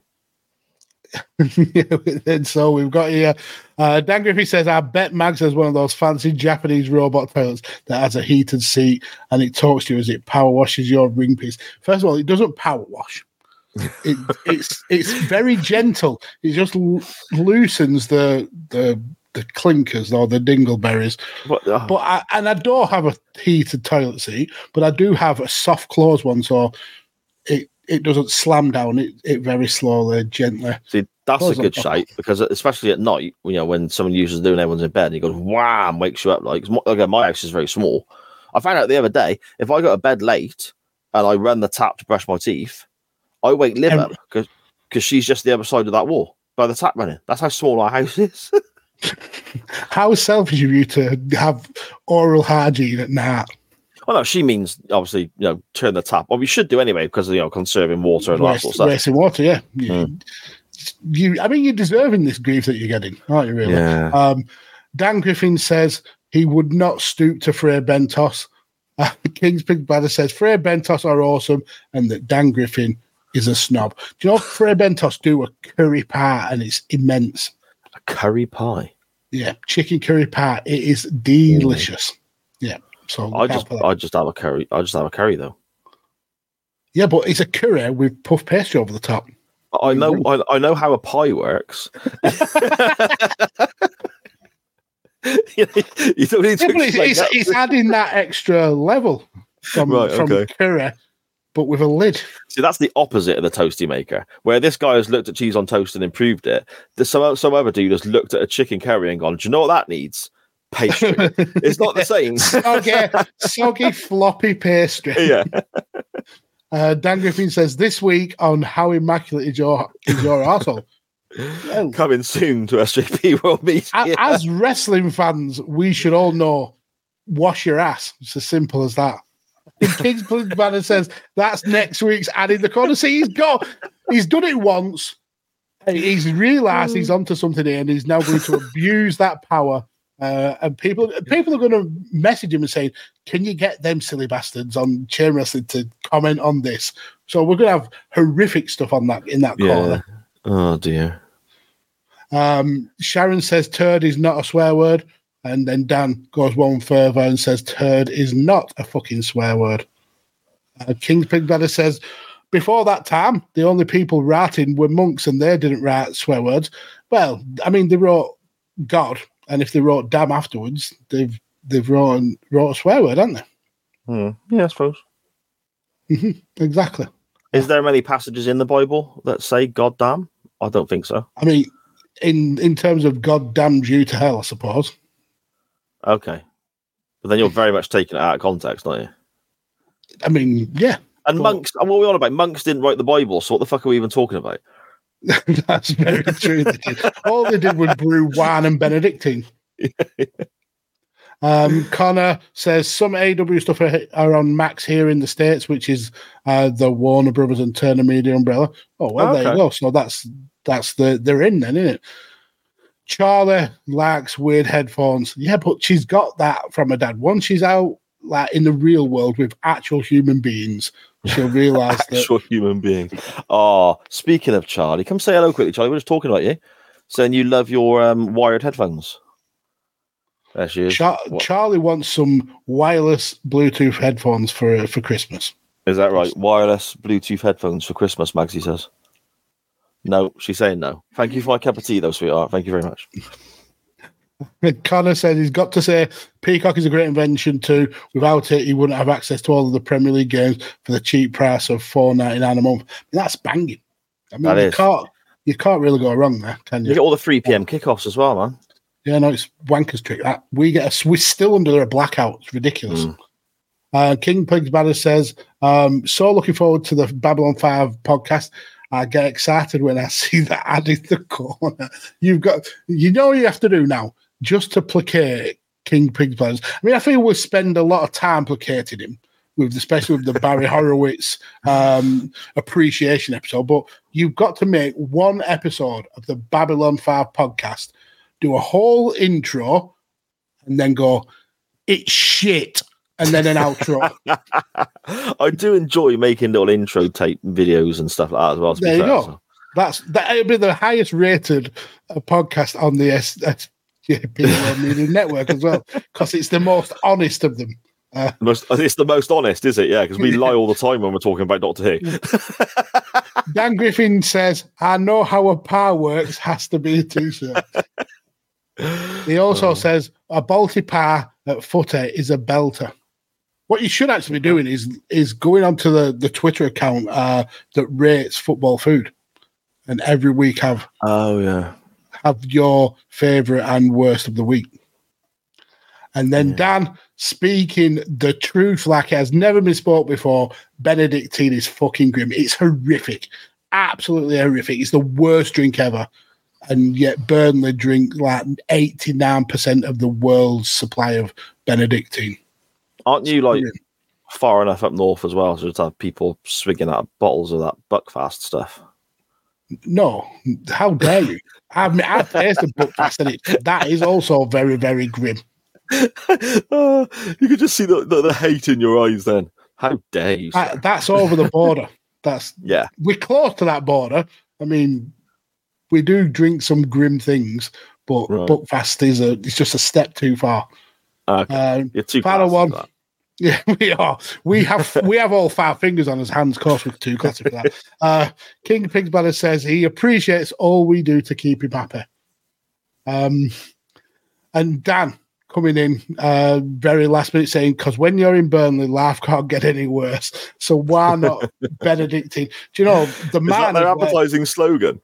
Yeah, drink this to forget that you live in Burnley.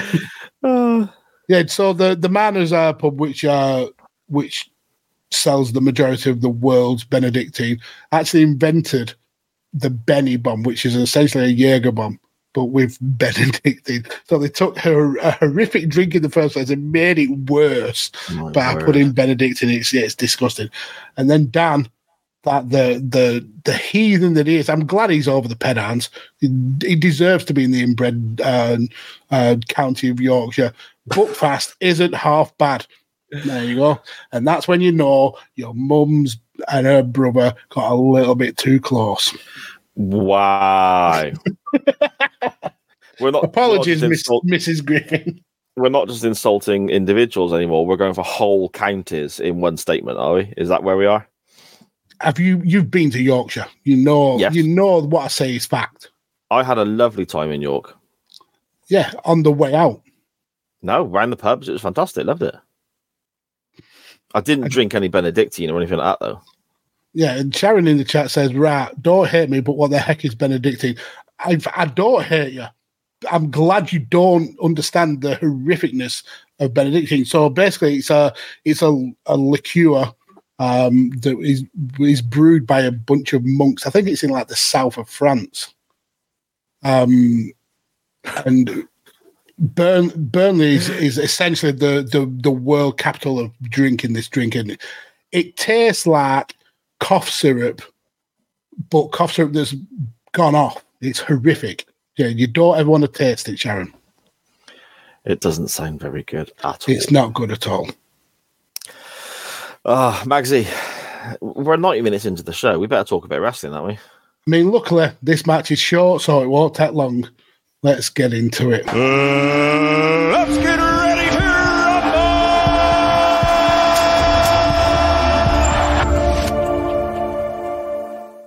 Hogan's a fucking liar. The Warrior didn't behave himself and got fired. Everyone on the opposite team were, sympathizing with Iraq, and that's that, I guess. Yep. So, what rating would you give that out of 10? Initially, Magsy, as always, I pressed play on the pay-per-view to watch the intro, as I normally do. And we had a typical early 90s Vince McMahon shitey. I love these intros. They're brilliant. They're so ridiculous and stupid, aren't they? SummerSlam 91 is the pay-per-view that, of course, we are talking about. The line that stands out for me, because we have the match made in heaven and the match made in hell. We have Savage and Liz getting hurt. Yep. And then, obviously, the match we're covering in here. The wedding is the other half of it. The line that stood out for me from McMahon was apparently nuptials turn to napalm, which I thought was just absolutely fucking ridiculous, but brilliant at the same time. I mean, he knows how to exploit a situation, does good old Vince. He does indeed. The threat of a world war meant he could make absolute bank by having his biggest wrestling stars face each other off for a match, yeah. Indeed. Our commentary team is a 3-man booth, Magsy. Now, it may be completely obvious, and I'm just being absent-minded, whatever. But is this... It's got to be one of the earliest, but is it the first 3-man booth we've had on a pay-per-view in WWE? I can't remember any earlier than this. WrestleMania 7 was a 2-man. Mm-hmm. Yeah, I think you may be right that this is the first 3-man booth. We have Gorilla Monsoon. Oh, potentially, anyway. Acting as the play-by-play, and he's accompanied by Bobby the Brain Heenan and Rowdy Roddy Piper. Sadly, all three are no longer with us, Max. And something I noticed about the sort of 1990, 1991 WWF roster, and people also involved, referees, ring announcers, and so on. Yes, okay, it's 30-odd years ago, but when you look at the ages that some of these people passed away at, there's so many of these people no longer with us that were on this card. Yeah, I mean, 3 out of the 5 wrestlers in the match they're pushing up daisies. We had a 6-man tag open the pay-per-view, and I think the whole of the one team were dead. It's sad. Yeah, this is our childhood. I mean, we were 10, 11 at this age. Yeah. So there we go. It's hard to look back knowing that a lot of these people are no longer with us. And wrestling has been the reason. Yeah, well, yeah, definitely. The match we're discussing is Hogan and the Ultimate Warrior tagging up against the Trio of Terror, or the Triangle of Terror. The Triangle of Terror, yes. Triangle of Terror, okay. We have Sergeant Slaughter, General Adnan, and Colonel Mustafa. General Adnan Mustafa is the Iron Sheik, isn't he? He is, yeah. Mustafa, yep. Who, ironically, was Iranian. Yes. And Iran and Iraq had literally been warring for the past few years. So he was pretending to be a sympathizer for the country that is actually the enemy of his own country. Ridiculous, isn't it? Mm-hmm. The other person involved, then Adnan. I didn't know masses about this guy. So he was actually Iraqi. Yes, this is it. And so I did a little research, a little bit of digging, and he was pretty established as a professional wrestler. Apparently, he was a very good footballer as well. in Iraq. And he went to what in this country, in America, it would be secondary school, but here it's senior school or whatever, a high school in America, isn't it? With he was in the same class as Saddam Hussein. Amazing. When so he was an actual sympathizer. Yeah, exactly. And when he was when he was establishing himself as a professional wrestler in Iraq and then going over to the States and Japan and working as well, Saddam Hussein started wanting him to put wrestling matches on in Iraq. So there's actual history of him booking Andre the Giant and General Adnan beating Andre the Giant in Iraq to try and show that Iraq is a fantastic and superior over the opposite. Bringing go back to the 70s. Bringing a professional wrestling to the Middle East as well. Way before the WWE decided to milk it with the Saudi Arabia deal. Yeah, exactly. I mean, he's a former WWF or WWF tag team champion as well, with Chief Strongbow, which is quite spectacular. And he spent pretty much the whole of the 80s, barring one or two shots in Japan, wrestling for the AWA. He must have seen some sights there because he started with the AWA like 1980, 81, something like that. And he was still there in 89 when it basically went under. So that whole decade, he must have seen so much change and coming and going in the AWA territory. That must have been pretty interesting as well, mustn't it? Yeah, and then when he come to the WWF, he was almost like the spare wheel in this feud. Which is a little bit sad, but at the end of the day, it's a massive payday and validation for his wrestling career, I suppose. Yeah, there we go. We have a special guest referee, and this is Sid Justice. Psycho Sid, Sid Vicious, whatever. Don't he look fucking good here? Oh, he's ripped, isn't he? I get that he wasn't the best wrestler. He didn't have the commitment for the business, but if you were to draw a wrestler, he would be so close to the perfect wrestler. He just looks like a god. He actually looks like an actual god, like carved out of granite. He hadn't worked a match for the WWF at this point yet on television. He'd worked a few house shows. He made his debut on an episode. I think it was an episode of Superstars or Primetime Wrestling or something like that, where he was announced as being the guest referee. And vignettes ran for him around this time as well, and he started wrestling after this particular event. And again, it was another attempt, I think, well, not I think, from what I read and so on, of McMahon looking for his next Hogan. And Sid was the guy he was going to build to be the next big baby face. And we see here, don't we, Hogan almost endorsing him at the end, which we'll come to shortly. But it's that thing that obviously Sid wanted to work heel. And I suppose you look back now and you think, you dumbass, why don't you just give it a go? The money you could have made with that behind you. The problem with Sid was he had one eye on making money in the wrestling business, but he then had another eye on the little league off season or the softball off season. Yeah, this is true. He wasn't committed to wrestling, I suppose. Yeah, this is true. We have some promos before the match begins, scattered throughout the pay-per-view. We have a promo from the heels, first of all, and they're explaining that they might have a little bit of a surprise. Hogan and the Warrior are already outnumbered. They're going to be even more outnumbered because we have a little bit of a surprise. We get a Sid interview with Sean Mooney. And, I mean, how early 90s announcer is Sean Mooney, by the way? Sean Mooney's awesome. Oh, yeah, no, I'm not disputing that. The guy's fantastic. And then Sean shows Sid Justice a bit of footage to show that he may be being a bit of a snake, siding with the Triangle of Terror. Yes, backstage footage from earlier in the day being used there. The pay-per-view carries on, and eventually we get a promo interview segment from our babyface team. This is just after, Magsy, an advert, though. Did you see the advert for the pay-per-view coming in October? Hulk Hogan, The Real American Story. I skipped it. It's all about it. It was a big thing. It's the hottest ticket going, Gorilla Monsoon was saying. Kids, you want to buy this pay-per-view? And Hogan plugs it himself, and apparently it's about the career and life of Hulk Hogan. I wonder how that on pay-per-view.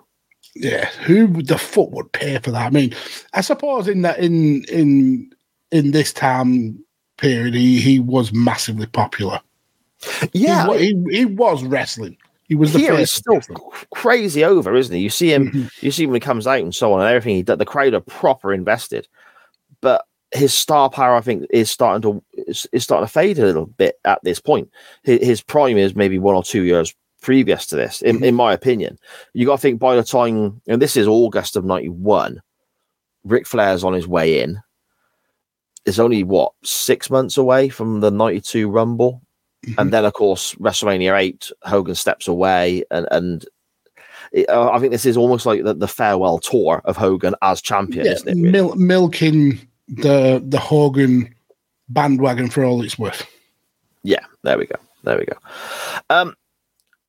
The promo then from Hogan. It's stupid, isn't it? What are they shouting? Just lots of shouting. They end up like literally screaming in each other's face. And at one point, it's like they almost want to give each other a kiss. No, it's erotic. It's screaming. It is. You see, screaming is erotic, is it? That's another T-shirt. We're getting. Not only is it another T-shirt, it's a little insight into what goes on at your house.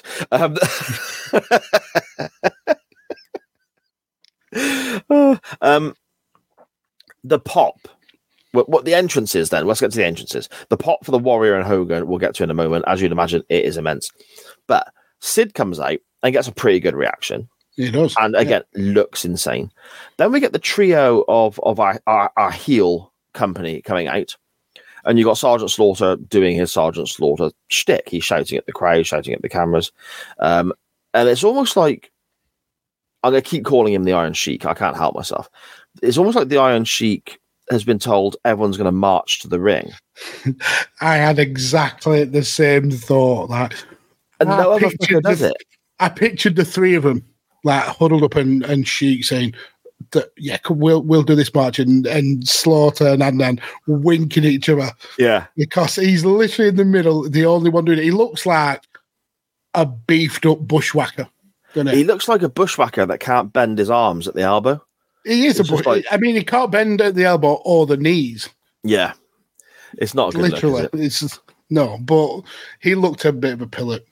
And Adnan behind him, not even following suit, just, yeah. Poor Sheik. Poor Sheik. The reaction for the Warrior when that first bit of music hits is, and also fantastic entrance theme, of course. I love the Warrior's entrance theme. It's iconic. So energetic, yeah. Yeah. And he runs to the ring, does his usual get up there, and the crowd still love this guy, even though the experiment, yeah, exactly. The experiment of him being the top guy probably didn't quite work. He dropped the belt to Slaughter at the Rumble, obviously, but he's still here at this point. He is still number 2 in the company, I would think. He's probably above Savage at this point, would you say, Max? Or is Savage? No, he's definitely number 2. Okay. And I would suggest in terms of merchandise popularity, it was Hogan, then Warrior, then everybody else. Yeah, fair enough. The pop for the Warrior is only beaten by the pop for Hogan. Madison Square Garden on this August night, they love this guy. They do. But I mean, the storyline, as ridiculous as it is, it plays into everything that Hogan stands for, and it makes him the ultimate babyface. So yeah, the pop is absolutely unreal. The match goes to begin, and Sid, the guest referee, calls for the bell, and then he calls for it again. And I believe he even calls for the bell a third time. The bell never rings, so he just looks a complete mug, which I got a little bit of a grin out of. He looks a mug in quite a lot of this match, to be quite fair, but I don't think wrestling refereeing was his forte. No, no, definitely not. Hogan and Sergeant Slaughter start, and I'll tell you what, I was impressed by Sergeant Slaughter here. He carried the match. There's no ifs, ands, or buts. Slaughter is the MVP of this match. Oh, without a doubt. It starts in typical 80s wrestling style, though, where it takes forever for the first lockup. It takes forever for the first wrestling move. And we've spoke before about how Jerry Lawler and Ric Flair were experts at doing this, holding off and basically making the fans erupt before actually starting the match and doing as little as possible and maximizing the energy that they get out of it. But this goes way too far. Hogan Slaughter, it's about 5 minutes into the match before anything of note actually happens. Yeah. There's just so much theatrics. I mean, there's a point where Slaughter's wants to whip Hogan with a strap, and Sid takes it off him and throws it onto the floor. It's just dragged out the start. And I understand why, because you want to build that fever pitch up. But yeah, it does take a long time for this match to get going. It does. You got to remember as well, they're not on last. No, the wedding. There's a whole wedding on last. Yeah, yeah. So they must know that there's a time restraint. Obviously, going on last. Do you think Hogan gives a fuck about the time for everyone else? No, you're probably right. Absolutely not. I don't think that he was even meant to do the thing at the end. No, but he did it anyway because Hogan is a posing prick who has to be the center of attention, and he's a fucking liar. Yeah. 60 lies I've collected about that bastard. 60. 60 lies. Slaughter takes a crazy bump into the corner when he's Irish. Jesus, I forgot that this happened. He very nearly headbutts the actual metal pole. Yeah, and the camera is right up to the post as well. And I think it's Roddy Piper on commentary makes a point that we're getting up close to the action. But Jesus, he shot into that corner so hard. It was it looked it looked like something Flair would have done when he wanted to blade. Yeah. It looked. You would have expected Slaughter to be bleeding after that. Yeah, exactly. Hogan comes off the middle rope here with an axe handle. We don't see that very often, do we? Can you imagine if it was Sid and his leg broke? Okay. He wouldn't be. Hogan wouldn't be able to do the atomic leg drop afterwards. It'd be awful. That's true. Yeah. What a miss that would be. He does an axe handle, yeah, and the crowd go mental for it. It's a very basic wrestling move. I mean, this shows how much Hogan, he gives so little in the ring that they got the crowd went mad when he climbed the middle rope, like yay high off the floor, did an axe handle, and it was the best thing in wrestling for that crowd. Yeah, it's amazing. It's crazy. He gets a 2 count from it, but Slaughter doesn't kick out, and it's a long, slow 2 count because Iron Sheik and General He's not in the best condition. Iron Sheik, no, he takes a while to get into that ring. They're coming into the ring to break up the count, but they are moving incredibly slowly, aren't they? And I think Sid at one point has to slow down his count just so they get there. Sid there looking at his watch like, shit. Oh dear. We get into the corner then, and Hogan being Hogan. I mean, Hogan always wrestled as a heel, even before he turned heel. Hogan's in the corner, and as always with Hogan, clenched fists, 1, 2, 3, 4, and all that. Sid steps in there and break. No, you can't do that. No clenched fists. Let him out the corner. Sid does this quite a lot as well during the match. I mean, the Hogan bit, he's meant to give the 5 count. He interrupts after, I think, 3. Then tells Hogan he's got the 5 count, and that if he carries on, he'll send him to the back. Then Hogan does it again, and Sid instantly jumps in. He doesn't stick to the 5 count rule at all, and then threatens Hogan. Yeah, he does it with, I think, every member of the Triangle of Terror. He threatens to send them to the back, which I don't. Surely it would just be a disqualification, and the whole match would be thrown out. They're not managers. You can't send them away. They're in this match, Sid. He just didn't know his job at all. No, totally. It just, there were moments I thought Sid's doing great here, but they were sort of very few and far between. And in between those shit the bed. in between those moments, I looked at him and I thought, he really doesn't look like he knows what he's doing. Like the proper deer in headlights expression on his face, you know? It's almost like he had a lav mark in front of him and he had to say a promo. He was that out of his depth. If your particular taste in professional wrestling is you enjoy back rakes, then this next moment is for you, because General Adnan tags in, and it seems like it's the only move he ever fucking learned. He must do 20 of these back rakes. He even does them when he's on the way out of the ring. And Iron Sheik's taking over. He just gets another one in for good measure to make sure that people know he's the king of the back rakes. Jesus Christ, he scratches the shit out of Hogan's back. Yeah. It's ridiculous.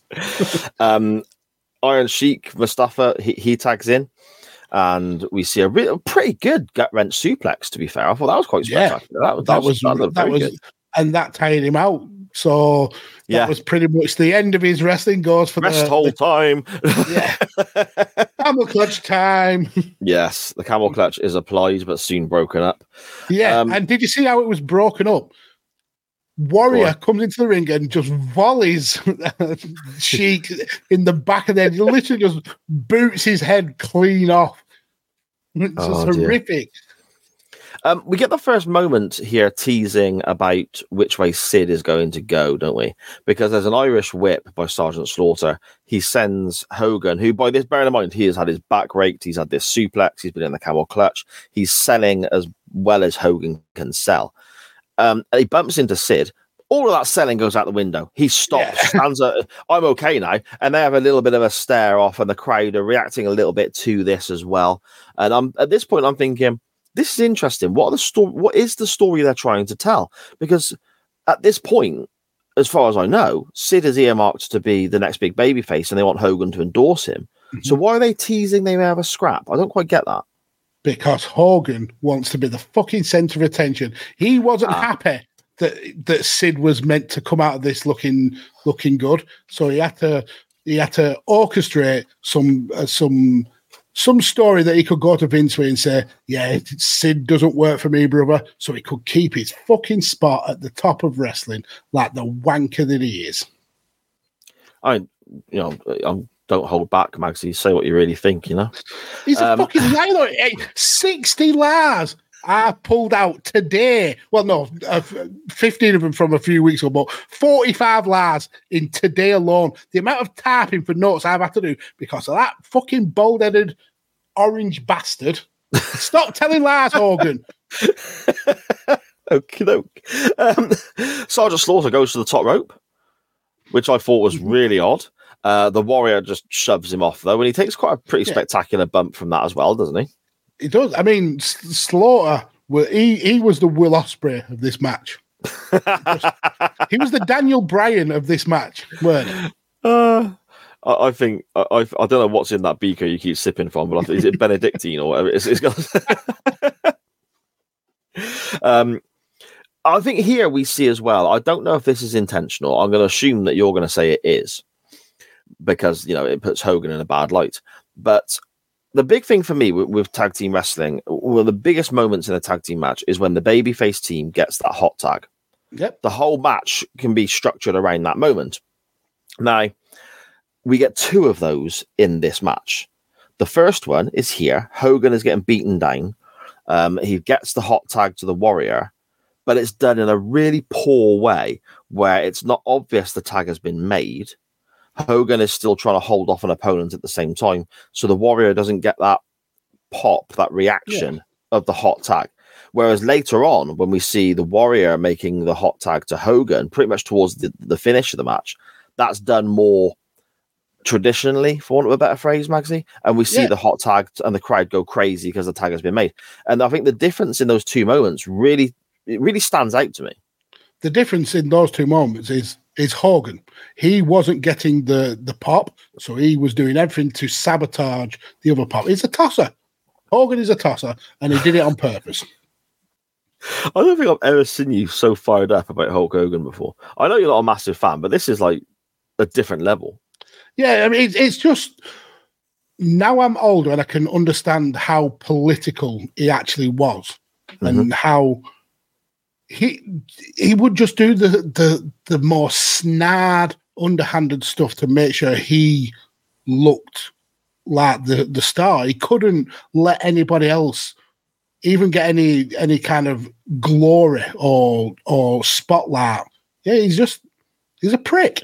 He was an absolute prick. But then, just playing devil's advocate for a moment, then, is that not what the top guy 95% of the time in wrestling has always done?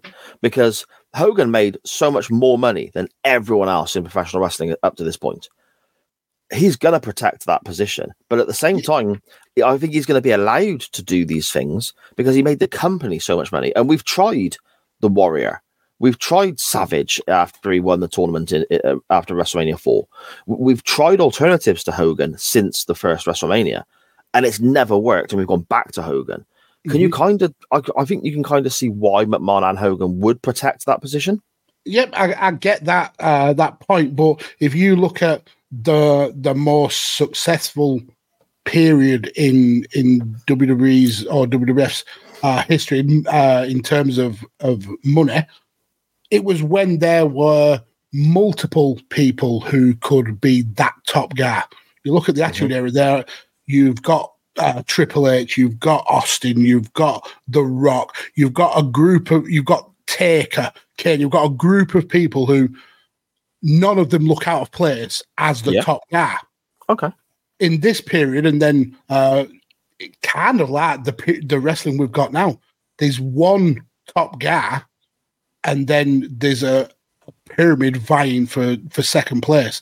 And you put all your eggs in that one basket, you have one wrestler at the top and not have him elevate other wrestlers to his position. If something ever happens to that one wrestler, as we saw when he disappears for months and months on end, the business falls flat because you haven't built those stars to take that place. And Hogan's part in that was that he wouldn't help build other stars because of his fear of losing his spot. He wanted to be the guy. But he didn't have anybody who was on his level, and he's a big part of that, by just being as underhanded and snarl as he was. I mean, like I said, I was just playing devil's advocate. I completely 100% agree with you. Well, don't do it again. All right, fine. Just agree with me. Look at that. That was great. That was really professional back and forth. And now you're telling me don't do it again. That was good. Yeah, don't ever be professional on this show. I won't stand for it. The heels beat down the Warrior for a while before we get that hot tag that I mentioned that the Warrior makes to Hogan, and Hogan gets the reaction, and then everyone's in the ring and it gets a bit crazy and everyone's sort of scrapping away and Sid's splailing around all over the place, not really knowing what he's doing. The Ultimate Warrior then goes to the outside and randomly grabs a chair. To which point, and chases off Adnan and Mustafa. Yeah. And then Sid, doing his job, starts to count. Hogan, the cheating twat that he is, throws salt, flour, cocaine, talc, cocaine in the ass of Slaughter. So he's a heel doing heelish tactics. And Sid then stops doing the counting, turns around and does the fastest count ever. Yeah. I will call it in his promo. He says, "I will call this straight down the line. Justice will be served." The minute Hogan gets a chance for a pin, he's bang, bang, bang, match over. He's a Sid was a liar. He was just under Hogan's thumb. Ridiculous. He was buttering up Hogan. Yes, Sid, we're going to make you the next big star, brother. Oh, thank you, Mr. Hogan. Thank you. Is that how do everything that I tell you? Okay, I will. Sid sounds like that. That's Sid's actual voice. Okay, fair enough. He blew it at WrestleMania 13 though when he shit his pants in the main event, didn't he? Then blew it again when he broke his leg copying Hogan's axe handle off the top rope. That was what it was. Sorry. Yeah, he looked back to this moment and thought, Yeah, you look back to SummerSlam 91 and thought, do you know what? Hogan got a pop for that. Why haven't I thought of this before? I'm going to have a go. Oh, no. I instantly regret this. My whole leg from the shin down has turned to blancmange. Oh, dear. This is where we get a little bit of confusion because, well, not confusion, a little bit of uncertainty as to what's going on. Hogan's won the match, but he's almost won this 3-on-2, match made in hell thing. Yeah. And it looks like it's a singles contest at the end because we've got one heel wrestler, one babyface wrestler. Hogan's won it on his Todd. The Warrior's disappeared. And I'm thinking, okay, the Warrior's going to come back at any moment and they're going to celebrate their win. But that doesn't happen because apparently the Warrior, as soon as he went through the curtain, was basically fired by Vince McMahon, wasn't he? He was, pretty much. Well deserved as well, to be fair. Yeah, I mean, the story goes that a month before the pay-per-view, apparently, the Warrior sent an official letter, I don't know if it's via his solicitor or whatever it may well be, requesting various different things are said online about what he requested, but the ones that seem to cross over to everyone's account is that he wanted an extra $500,000 a year. Or he was going to North Shore. Which is a lot of money. He also then wanted a reduced and set schedule. Specific dates he can work throughout the year, and there's no leeway on that. And there was other bits and bobs as well. Merchandise. He wanted a higher percentage of merchandise and all this sort of stuff. Or he wasn't going to turn up. Now, this had been built up, with Sid's debut and all that sort of stuff, the storylines going into it. And you got to think as well, this match, Hogan and Warrior versus these three, Slaughter especially, it begins way back because the Warrior is your champion at the Royal Rumble who drops it to Slaughter. Slaughter then drops it to Hogan.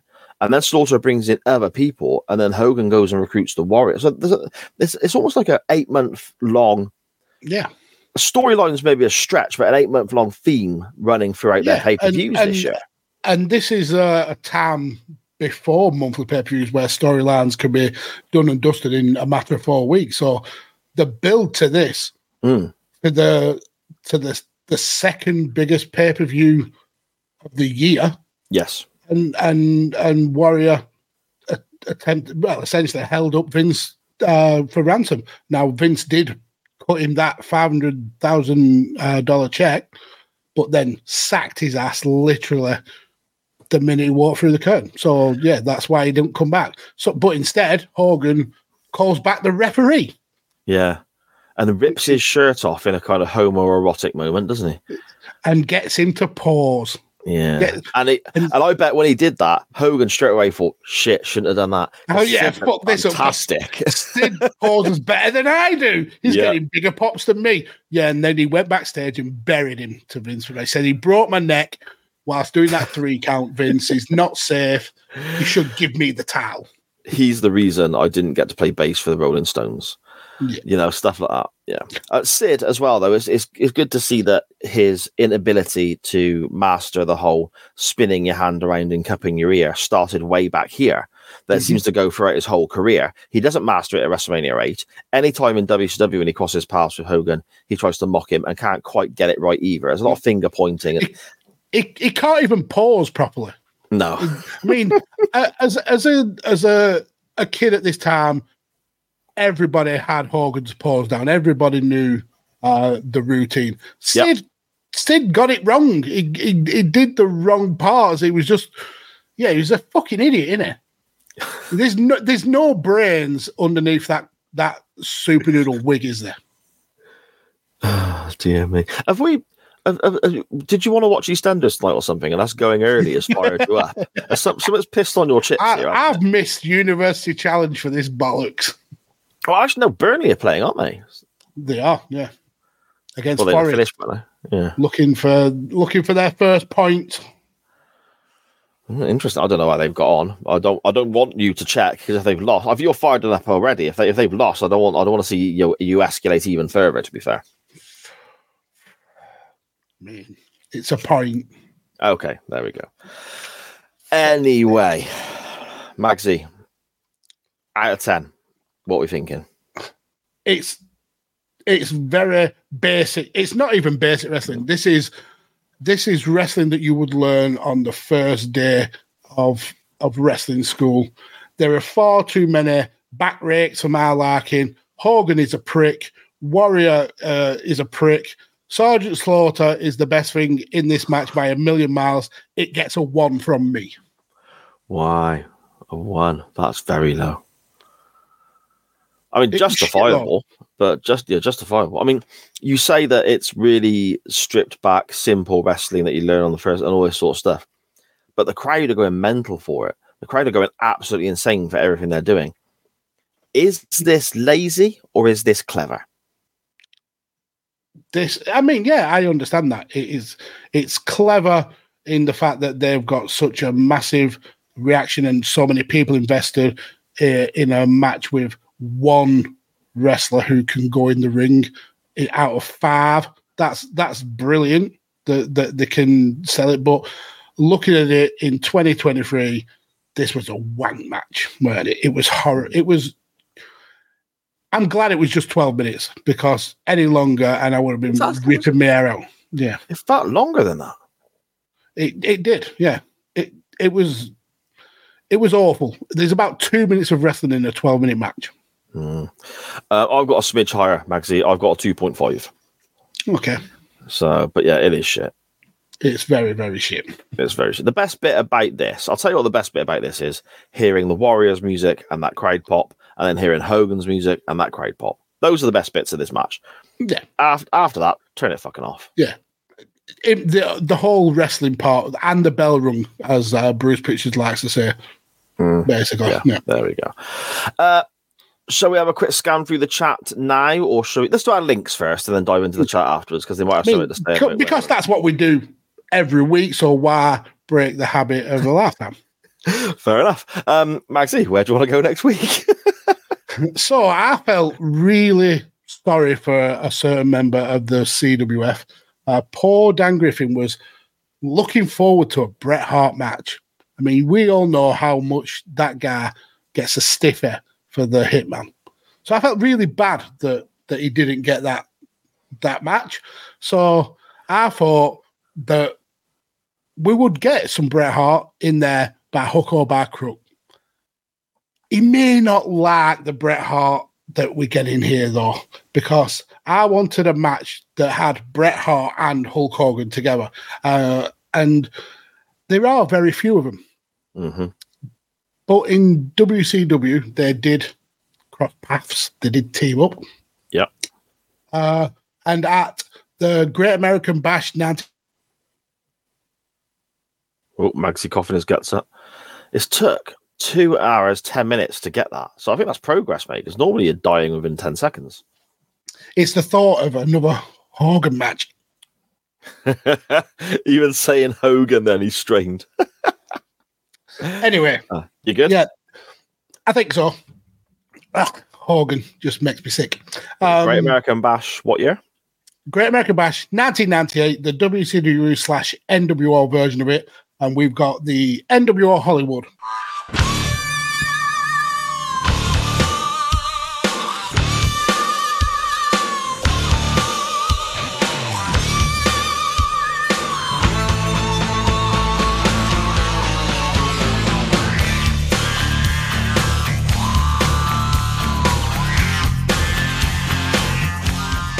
With Bret Hart and Hollywood Hogan taking on Randy Savage and Rowdy Roddy Piper.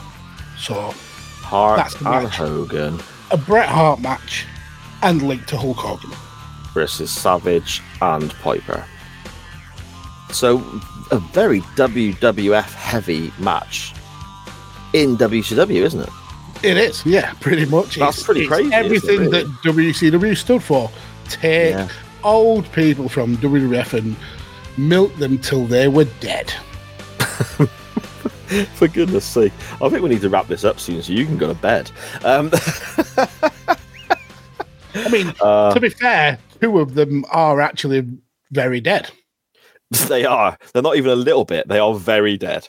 One of them had his brains kicked out by Goldberg and has never been the same. And the other one just shits lies for a living. So Anyway, it will surprise you not in the least, Magsy, that I too have gone WCW. I'm surprised it go Barry Windham. Like somewhere link it to the UWF. The UWF, jeez. I think Windham might be on this card, but it's not who I'm going with. It's not who I'm going with.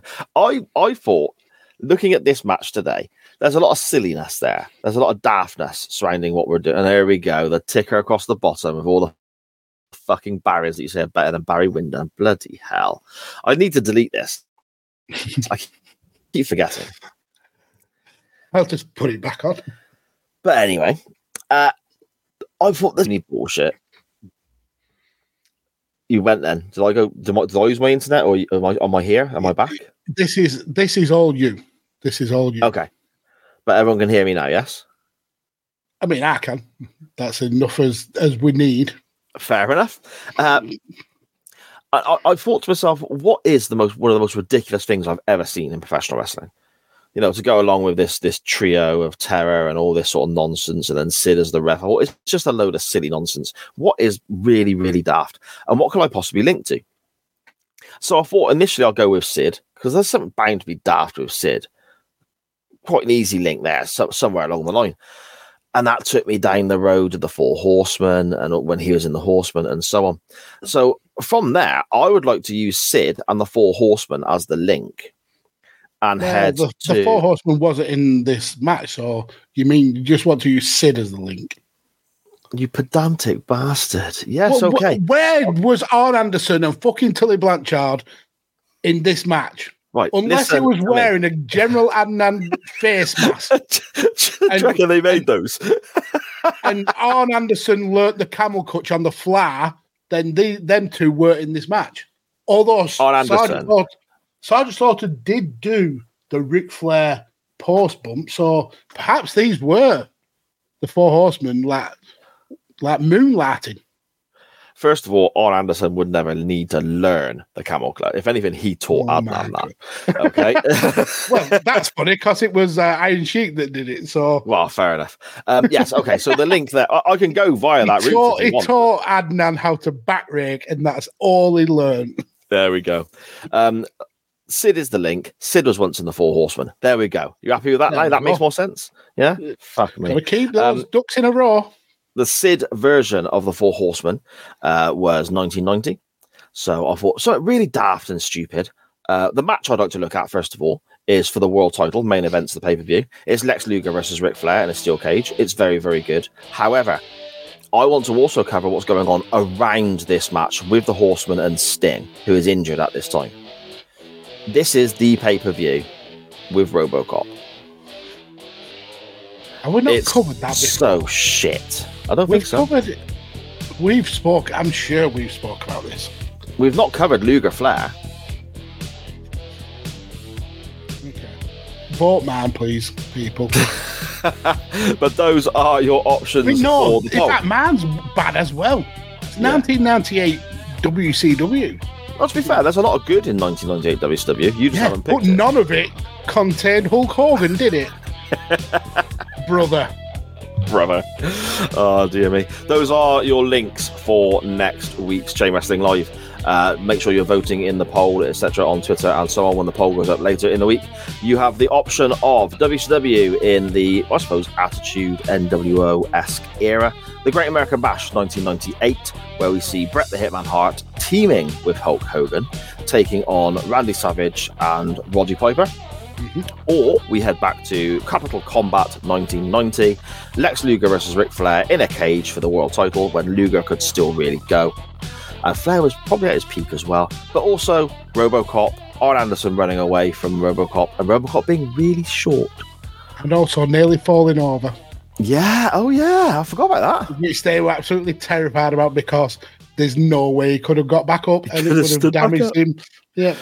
Oh, there we go. Those are your options, which, like I said, vote in the poll and it's up later in the week at Chain_Wrestling on Twitter. Magsy, should we dive into the chat before we depart this evening? Yes, we shall. So Dan Griffin is gonna dominate this last run into the chat. He says, Says a lot when Sergeant Slaughter is your work rate guy at this stage of his career. Yeah, he says that's why this match deserved a 1. It was horrific. Dan also says the rules are what the master and ruler of the world. Was he the master and ruler of the world at this time? Was this was Sid Justice, weren't it? Where it was justice will be served. I don't think he was doing the whole I'm the man who ruled. That was Sarkos, weren't it? But yeah, did he do it? He didn't do it in WCW at all, did he? He did. Yeah, he was the. Was he not? I think he the took Millennium? He took it back to WCW with him, didn't he? But yeah, it was WWF first. You're right. Yeah. Sa auditioning for Good Cop, Bad Cop by playing Devil's Advocate. Yeah, absolutely. Interesting. Dan says this match is that bad that I forgot that I covered with Mags back in the old that 90s wrestling podcast days. Yeah, we've covered some shit on that show. Jesus Christ. Hopefully he'll make a comeback sooner rather than later. Dan then says the bits with Brett, Savage and Piper will be good. Cheers, Mags. See, always thinking about you, Dan. Unlike Sa, who couldn't wait to get away from Bret Hart, to be fair. But then Dan says, does sound like a good shout for a 50-50. No, it does not.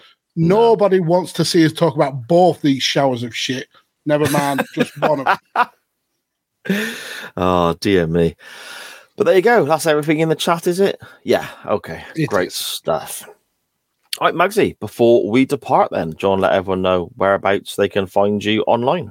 Yep, you can find me on TikTok at PodFarmerMags. You can pretend to find me on Twitter, x.com at PodFarmerMags. Probably won't reply though because I'm an ignorant AF.